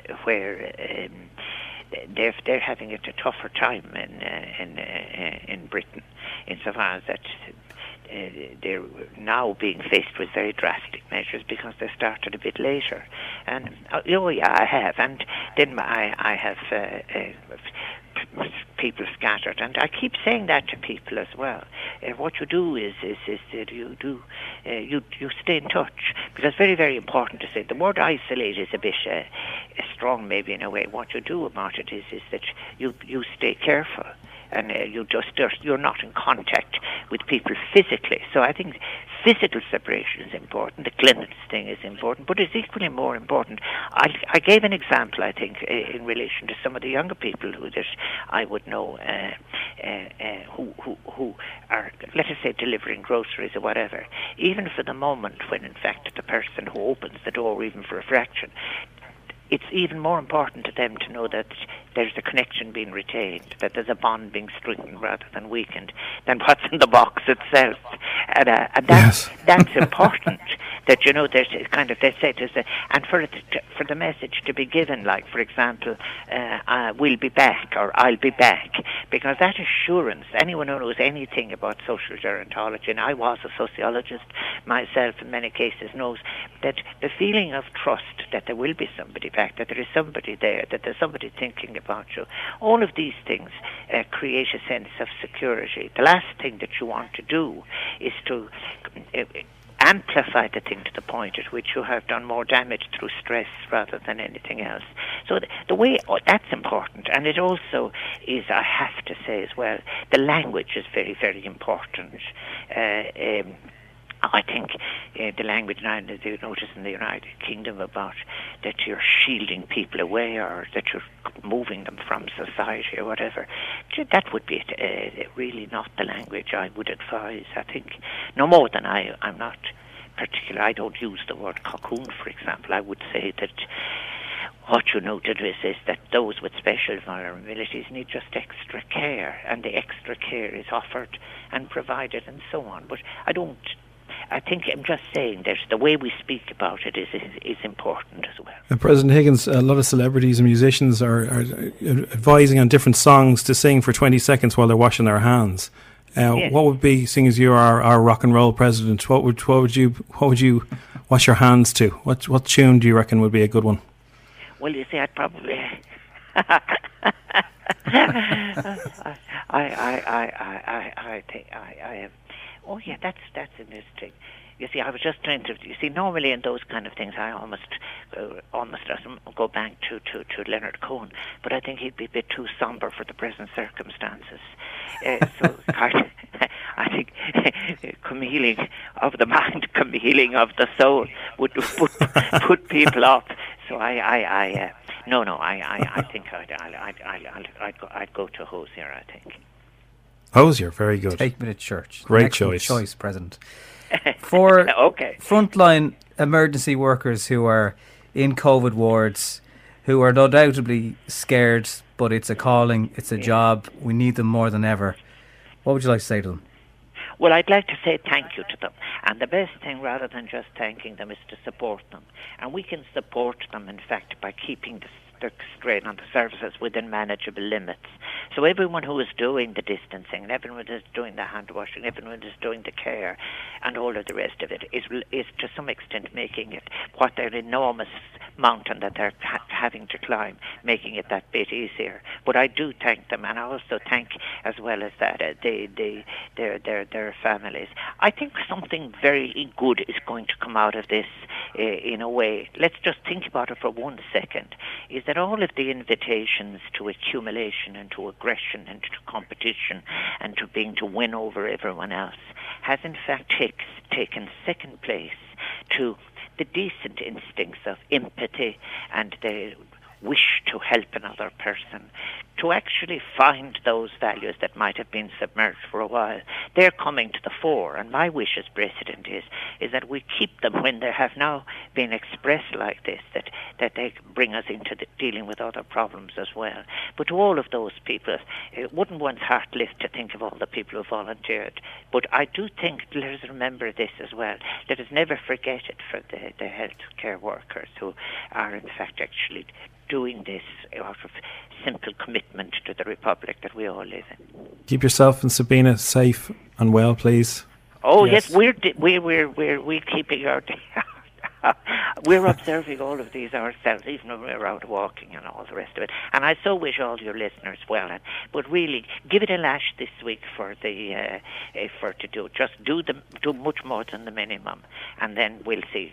Who knows? In weeks to come, we'll be able to say we did our bit in reducing the burden a bit. I often think of the poems that I wrote that were most appropriate. I think the one that was most appropriate was "Take Care." So everyone, those 2 words very, very important. Take care, not only for yourselves but for others. So, Well done. That is Michael D. Higgins. Just for people who are wondering what's he up to and how is he doing, he's doing well, and he still manages to quote a bit of poetry at the end. Good health to himself and to Sabina. Now, just quickly, just a few texts and comments that I want to get in from today's batch. Garda recruits, says a texter. Some who were only a few weeks, a few months doing their training got sworn in and they've gone straight on to a Garda pay, which in the circumstances is 100% correct. These are the young Gardaí that are out now working. They've been assigned all over the country. But student nurses, they've ended up on the front line and they're not getting paid. They have to pay for food, for accommodation and for transport. Anybody else thinks that needs to change? Give them what they deserve, fair pay. Now, this is something we have been hearing about, and it's to do with student nurses who go out on placement. I think they go out on placement for 2 weeks and they normally don't get paid for it. Many of those student nurses are literally at the front line. They are literally working with patients who have COVID-19 during their placement. We're going to be dealing with that issue tomorrow because, as I say, there isn't a day goes by, I think, that we don't hear from people who are talking about it. It just seems very unfair because a lot of those student nurses had normally been getting some money working, for example, in nursing homes, but because now they're working in acute hospital settings, the nursing homes are saying, please don't come to work with us on the weekend because we can't take the risk in case you bring the virus into the nursing home, which is understandable, can I say, on behalf of the nursing home. So it's putting students out of pocket as well, and they're working really, really hard. So we're going to try and deal with that. And you are right, I think it's very, very unfair. I do think that those young student nurses on placement should be paid. And somebody says, listening to our piece there with Michael D. Higgins, isn't he just such a lovely man? Hasn't he just got such a lovely connection with reality and with the people? And he does. I think he's absolutely adorable. He's like all of our grandfathers, isn't he? He's just a lovely man. Good health and long may he stay on as our president. Some of your WhatsApps in on teachers and the role that teachers are playing now that school is closed. Jim says, Patricia, my son is a history teacher in the United Kingdom, and obviously all the schools in the United Kingdom have closed as well. Himself and 2 other teachers decided to go into school and do something for people with difficulty in finding someone to look after their children. 70 children turned up in school yesterday, so they had 20 children per class. As my son said, you have to help, no use sitting at home. Well done to my son Jason, says Jim. Yeah, there's a different situation actually going on in the United Kingdom. They've asked schools to open, particularly for the parents who are working in the NHS or in the police force. Their children are going to school. They're not actually being taught, it's more supervised learning than anything else. But yeah, that hasn't happened here. There's talks about doing it in the creches, I know, but certainly hasn't happened here in primary and in a secondary school. And actually someone else, and this might explain why one of our listeners saw activity outside a school where she lives. Hi Patricia, I have a 6-year-old in senior infants and they've gotten lots of work to do. I'd say they actually have more to do at home than they were normally doing when they were inside in the classroom. So I don't think that the young children are idle, and therefore I don't think that schools should reopen during the summer holidays. The school even put a selected time yesterday for parents to go in to collect all of the children's books. Social distancing, by the way, applied. It was all very well organised. Now that is an explanation for that previous listener who was very concerned because she said she could see all the teachers were at the local school. She could see parents going in and out. She didn't know what was going on and she thought that the school was opened. It wasn't. Obviously what was happening in your school was parents were contacted, come in, collect the work, bring it home and do it with their children. So well done. The schools certainly are doing their bit. And JMR in Mallow are taking orders for paint to be delivered, and it's contactless payment. Okay, so lots of hardware stores. Some hardware stores are opening, but others are doing click and collect, or you pay and then they deliver it to you, just to let people know, because there's lots of people certainly want to do a little bit of painting. And on the broken spectacles, for the woman who contacted us whose husband's glasses are broken and he can't drive without them, Dennis says, Patricia, spectacles that need repairing. There's a lovely girl at Brosnan Opticians on Strand Street in Kanturk who will fix those glasses for that woman on the spot. No bother to her. She fixed my specs on different occasions and she does it in a few minutes, says Dennis. Well done. That's Brosnan Opticians on Strand Street in Kanturk. And Specsavers are open 10 until 2 p.m. in Mallow. A technician who fixes glasses is in there once a week. And I've fixed mine in the past with a resin from hardware shops, says Pat, if that's of any help to that gentleman. Hi Patricia, I got my invalidity pension paid into my bank bank account. Will it be paid in every 2 weeks? Now, it will for the duration of this crisis. Your payment is going to be every 2 weeks. Pat says, does anybody know if you leave your passport expired, do you incur an extra charge? They're not replying to me. Thanking you, Pat. No, you'll pay the same amount for your new passport, whether your passport is just out or whether it's out a year. There isn't any additional costs on that. It isn't like road tax where you have to back pay it. You won't be charged anything extra, and you certainly won't be travelling anywhere at the moment, so you won't need a passport in a hurry. John says, Patricia, with the COVID-19 payment, as a factory I work in is closed, but I'm still on the payroll. I'm just wondering how much will I be getting every week? Kind regards, says John. Well, if you're not getting paid by your company, then you will be entitled to the COVID-19 payment, which is €350 a week.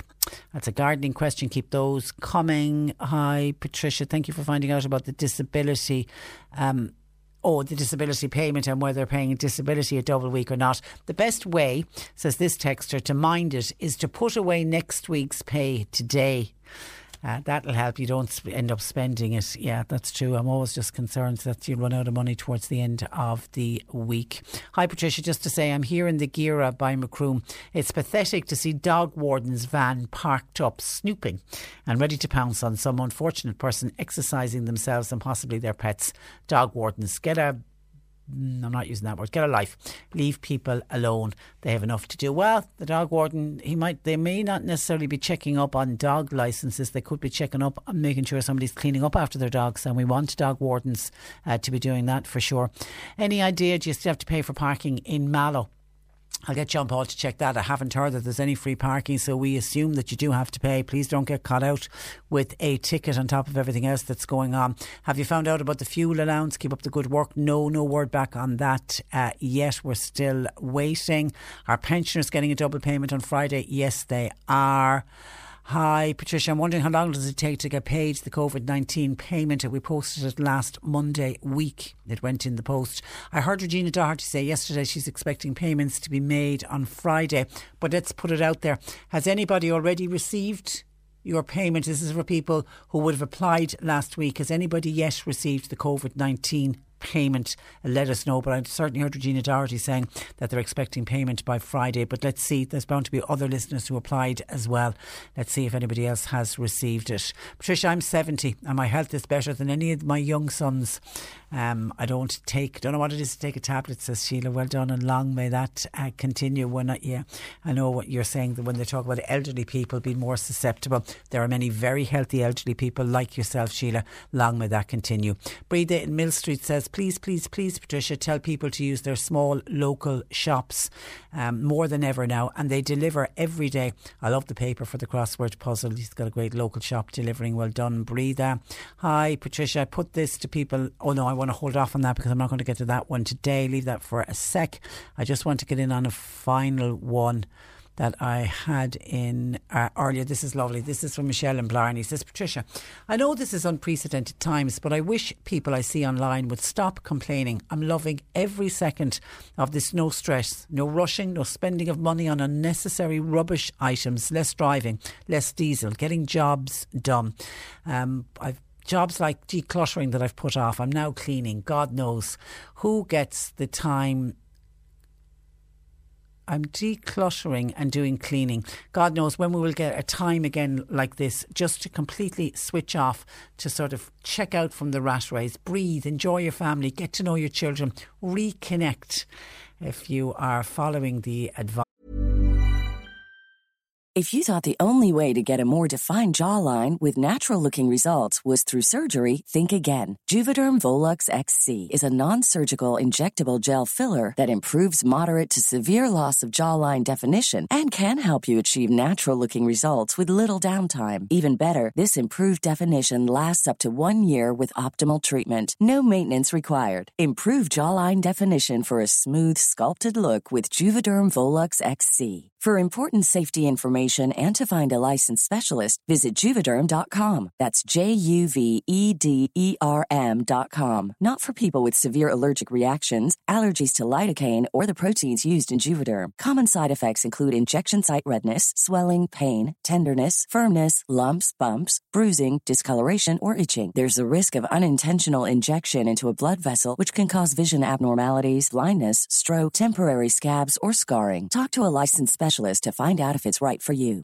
Ready to pop the question? The jewelers at BlueNile.com have got sparkle down to a science with beautiful lab-grown diamonds worthy of your most brilliant moments. Their lab-grown diamonds are independently graded and guaranteed identical to natural diamonds, and they're ready to ship to your door. Go to BlueNile.com and use promo code LISTEN to get $50 off your purchase of $500 or more. That's code LISTEN at BlueNile.com for $50 off. BlueNile.com, code LISTEN. Hey, I'm Ryan Reynolds. At Mint Mobile, we like to do the opposite of what Big Wireless does. They charge you a lot, we charge you a little. So naturally, when they announced they'd be raising their prices due to inflation, we decided to deflate our prices due to not hating you. That's right. We're cutting the price of Mint Unlimited from $30 a month to just $15 a month. Give it a try at mintmobile.com/switch. $45 up front for 3 months plus taxes and fees. Promo rate for new customers for limited time. Unlimited more than 40 gigabytes per month. Slows full terms at mintmobile.com. We will all stay safe. That's Michelle from Blarney. Well done, and it's great to see. I love to see people like that. So positive. Keep that positivity going. Okay, quick break, and Peter Dowdall joins us after these. This is the Cork Today replay on C103. Peter Dowdall of the Irish Gardener.com joins me. Good afternoon to you, Peter. Good afternoon, Patricia. How are you? I'm very well. John Paul was just making the point that he's never seen gardens looking so well. So many people are out and about, which is terrific. People being forced to stay at home. Great time to be out in the garden. Most of the world's population is now on gardening leave. So yeah. So make use. So is Dennis in Newmarket, who says he's got a large garden. He wants to have the garden using a hedge. What kind of hedge would Peter recommend for birds to attract birds and bees? It depends where he's living. What I mean by that is if you're in a rural situation, I think a mixed hedge can look fabulous. And of course, the more species you have, so a mixed hedge is just that. It's like a normal hedge, in inverted commas, is just one plant repeated every foot or two. That's a one species hedge. But if you're in a situation where you could do it anywhere, of course, but I think it looks better in a rural situation to have a mixed hedge where you have several different species. And the more species you use, of course, the more different, the more biodiversity it will sustain. So the more different species you'll attract. So if you have several species of plants, you'll attract several species of birds and insects and wildlife. So I think a mixed hedgerow can look lovely. In a situation like that, I'd use things like maybe the dog rose, Rosa canina, maybe Rosa rugosa. You have Viburnum opulus, all these native species which can look lovely. If, though, you're just in a situation where you want to put in a straightforward one-species hedge, and again, without knowing the gardener, seeing the gardener, the conditions, it's difficult to give exact advice, obviously. But one of my favourite of all is just the beech hedge. That's the one that goes that lovely brown colour in the winter. It's still brown, but now in front of our eyes over the next couple of weeks, it'll start going green again. That's a gorgeous hedge. Aleagnus is a fabulous hedge to plant, particularly if it's a windy situation. It's evergreen, as is Portuguese laurel, another nice tidy evergreen one. And then probably the quickest growing of all, or not probably, but I would say definitely the quickest growing of all, if you want a good solid evergreen wall, is just common laurel.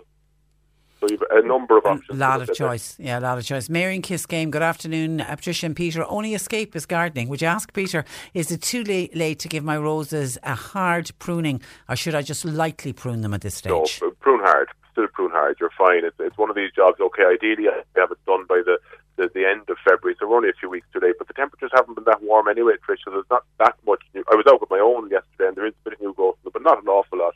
So you're not sacrificing much in terms of growth by cutting them back hard now.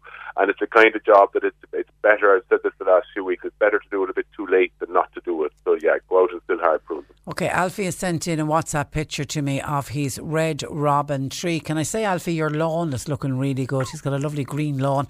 He said, my red robin is losing all its leaves. There's practically nothing left on it now, only new growth on the tips of the branches. Is there anything I can do? And he sent on a picture and you can see all the leaves scattered all over the lawn. Yeah, no, I haven't seen that picture, but from the way he's describing it, when you're in a situation that red robin will respond well to being pruned. Red robin is a plant that looks lovely when it's well maintained, but then when it gets sparse or leggy like it has, it looks less than lovely, put it that way. But it will respond well to being pruned, but not. You have to be careful. It's an evergreen plant, so you can't remove all foliage. You can't remove all the growth, because then it can't photosynthesize and it'll just die. So cut it back as hard as you can, which might not be hard at all in this case, making sure that you leave some greenery below the cut. But even because of the time of the year that we're at, coming into the spring, or properly in the spring now, by cutting it back at all, you're promoting the lateral buds, the side shoots, to come into growth. So just cut it back lightly now, and then probably in a few weeks' time you'll be able to go at it a bit harder, and gradually you'll start getting that plant down and more bushy. That would be the way to approach it. Okay, is there any remedy for wireworm? They ruined my potato crop last year, says the texter. There's not any easy one, I'm afraid. I would say crop rotation is your best thing. Dig the soil over the winter and let the birds at them. But I'd say crop rotation, just try growing potatoes somewhere else for a few years, is the best thing. Once they're in the soil, it's a very, very difficult thing to get on top of. Now, there was, and I've often recommended it in your programme, Trish, Super Nemos, which is a nematode, a biological control for vine weevil and leather jackets, and it also controls wireworm. But I just got the news yesterday, unfortunately, that Super Nemos is no longer available in Ireland from this year, so it's not going to be an option. And the reason for that? It's a commercial decision from the parent company that they're only going to be servicing commercial orders more so than retail orders. So it's not going to be. It is still a product that's there and it's being used, but only by commercial growers. Not the retail market wasn't strong enough for it apparently. Ah, what a pity. Okay, hi, says the text. Is it too late to divide rhubarb? End of March. I'd say leave well alone for now, yeah. Like if it's not that, if there's hardly anything up over the ground, depending on what part of the country you're living in, you might still get away with it. But if there's a good bit over the ground, I'd leave it till the autumn winter. Are you still with us? Yes. Oh, sorry. I thought the phone. I thought the phone line had dropped out on us there. Okay, let me go into some of your lot of texts in. Could you ask Peter, please, about euphorbia? Euphorbia plants. Yeah. They keep uprooting and blowing over during storm time. Thank you. Signed an amateur gardener. Yeah, well, don't worry. Well, amateur or otherwise, that's something that unfortunately happens with the euphorbias. They are shallow rooted. They're a lovely, lovely foliage plant, gorgeous plant to grow. But yes, they can be short or shallow rooted. It's not the end of the world, however, because if they do get blown out or half out during a spring condition, replant them, cut them back for stability, and that they're not top heavy. Just cut them back for stability, replant them, put another shovel or two of soil around them, and they'll come back again. But yeah, the next storm will very possibly blow them out again. But as they get more and more established over the years, they will tend to get better, obviously. Okay, Bridget says, question for Peter. Are Rosa rugosa invasive? We've planted 3 of them near a river last year in the community setting. If so, would it be necessary for us to remove them? No, they wouldn't be invasive as such. They wouldn't be on to the best of my knowledge anyway, they're not on any invasive plant species list. I'm 99% certain, no, they're not.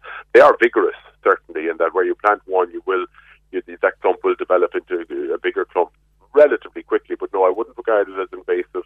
It's not a problem plant. It's not something that's out of a problem planting near a waterway or anything like that.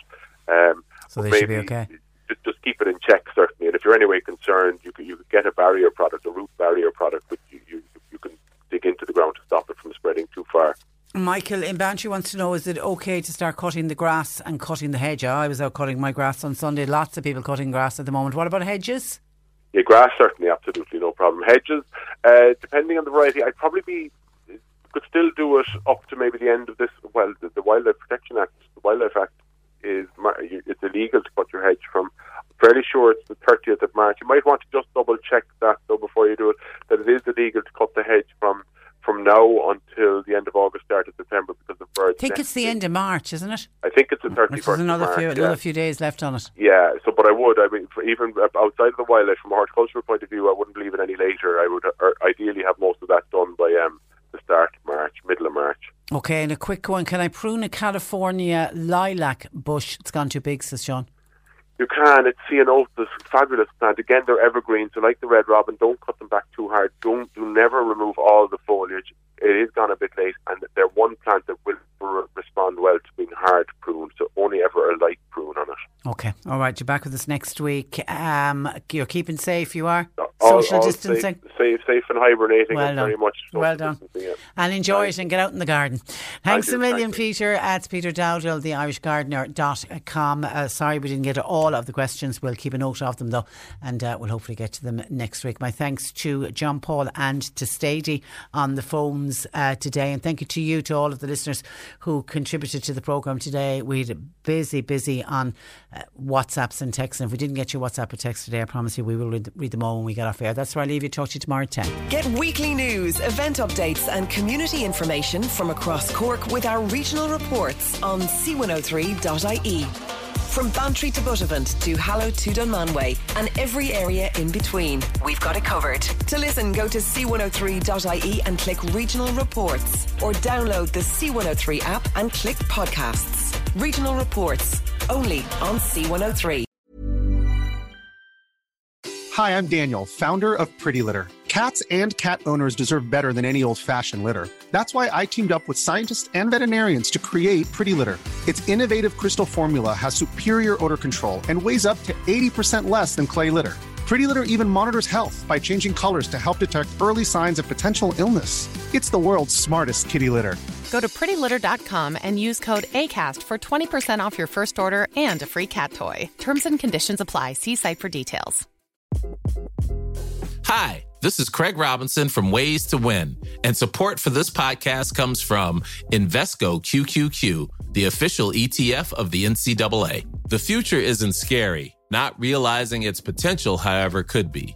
Just like on the recruiting trail, I've seen potential come in many forms as a coach. Learn more at Invesco.com/QQQ. Let's rethink possibility. Invesco Distributors, Inc.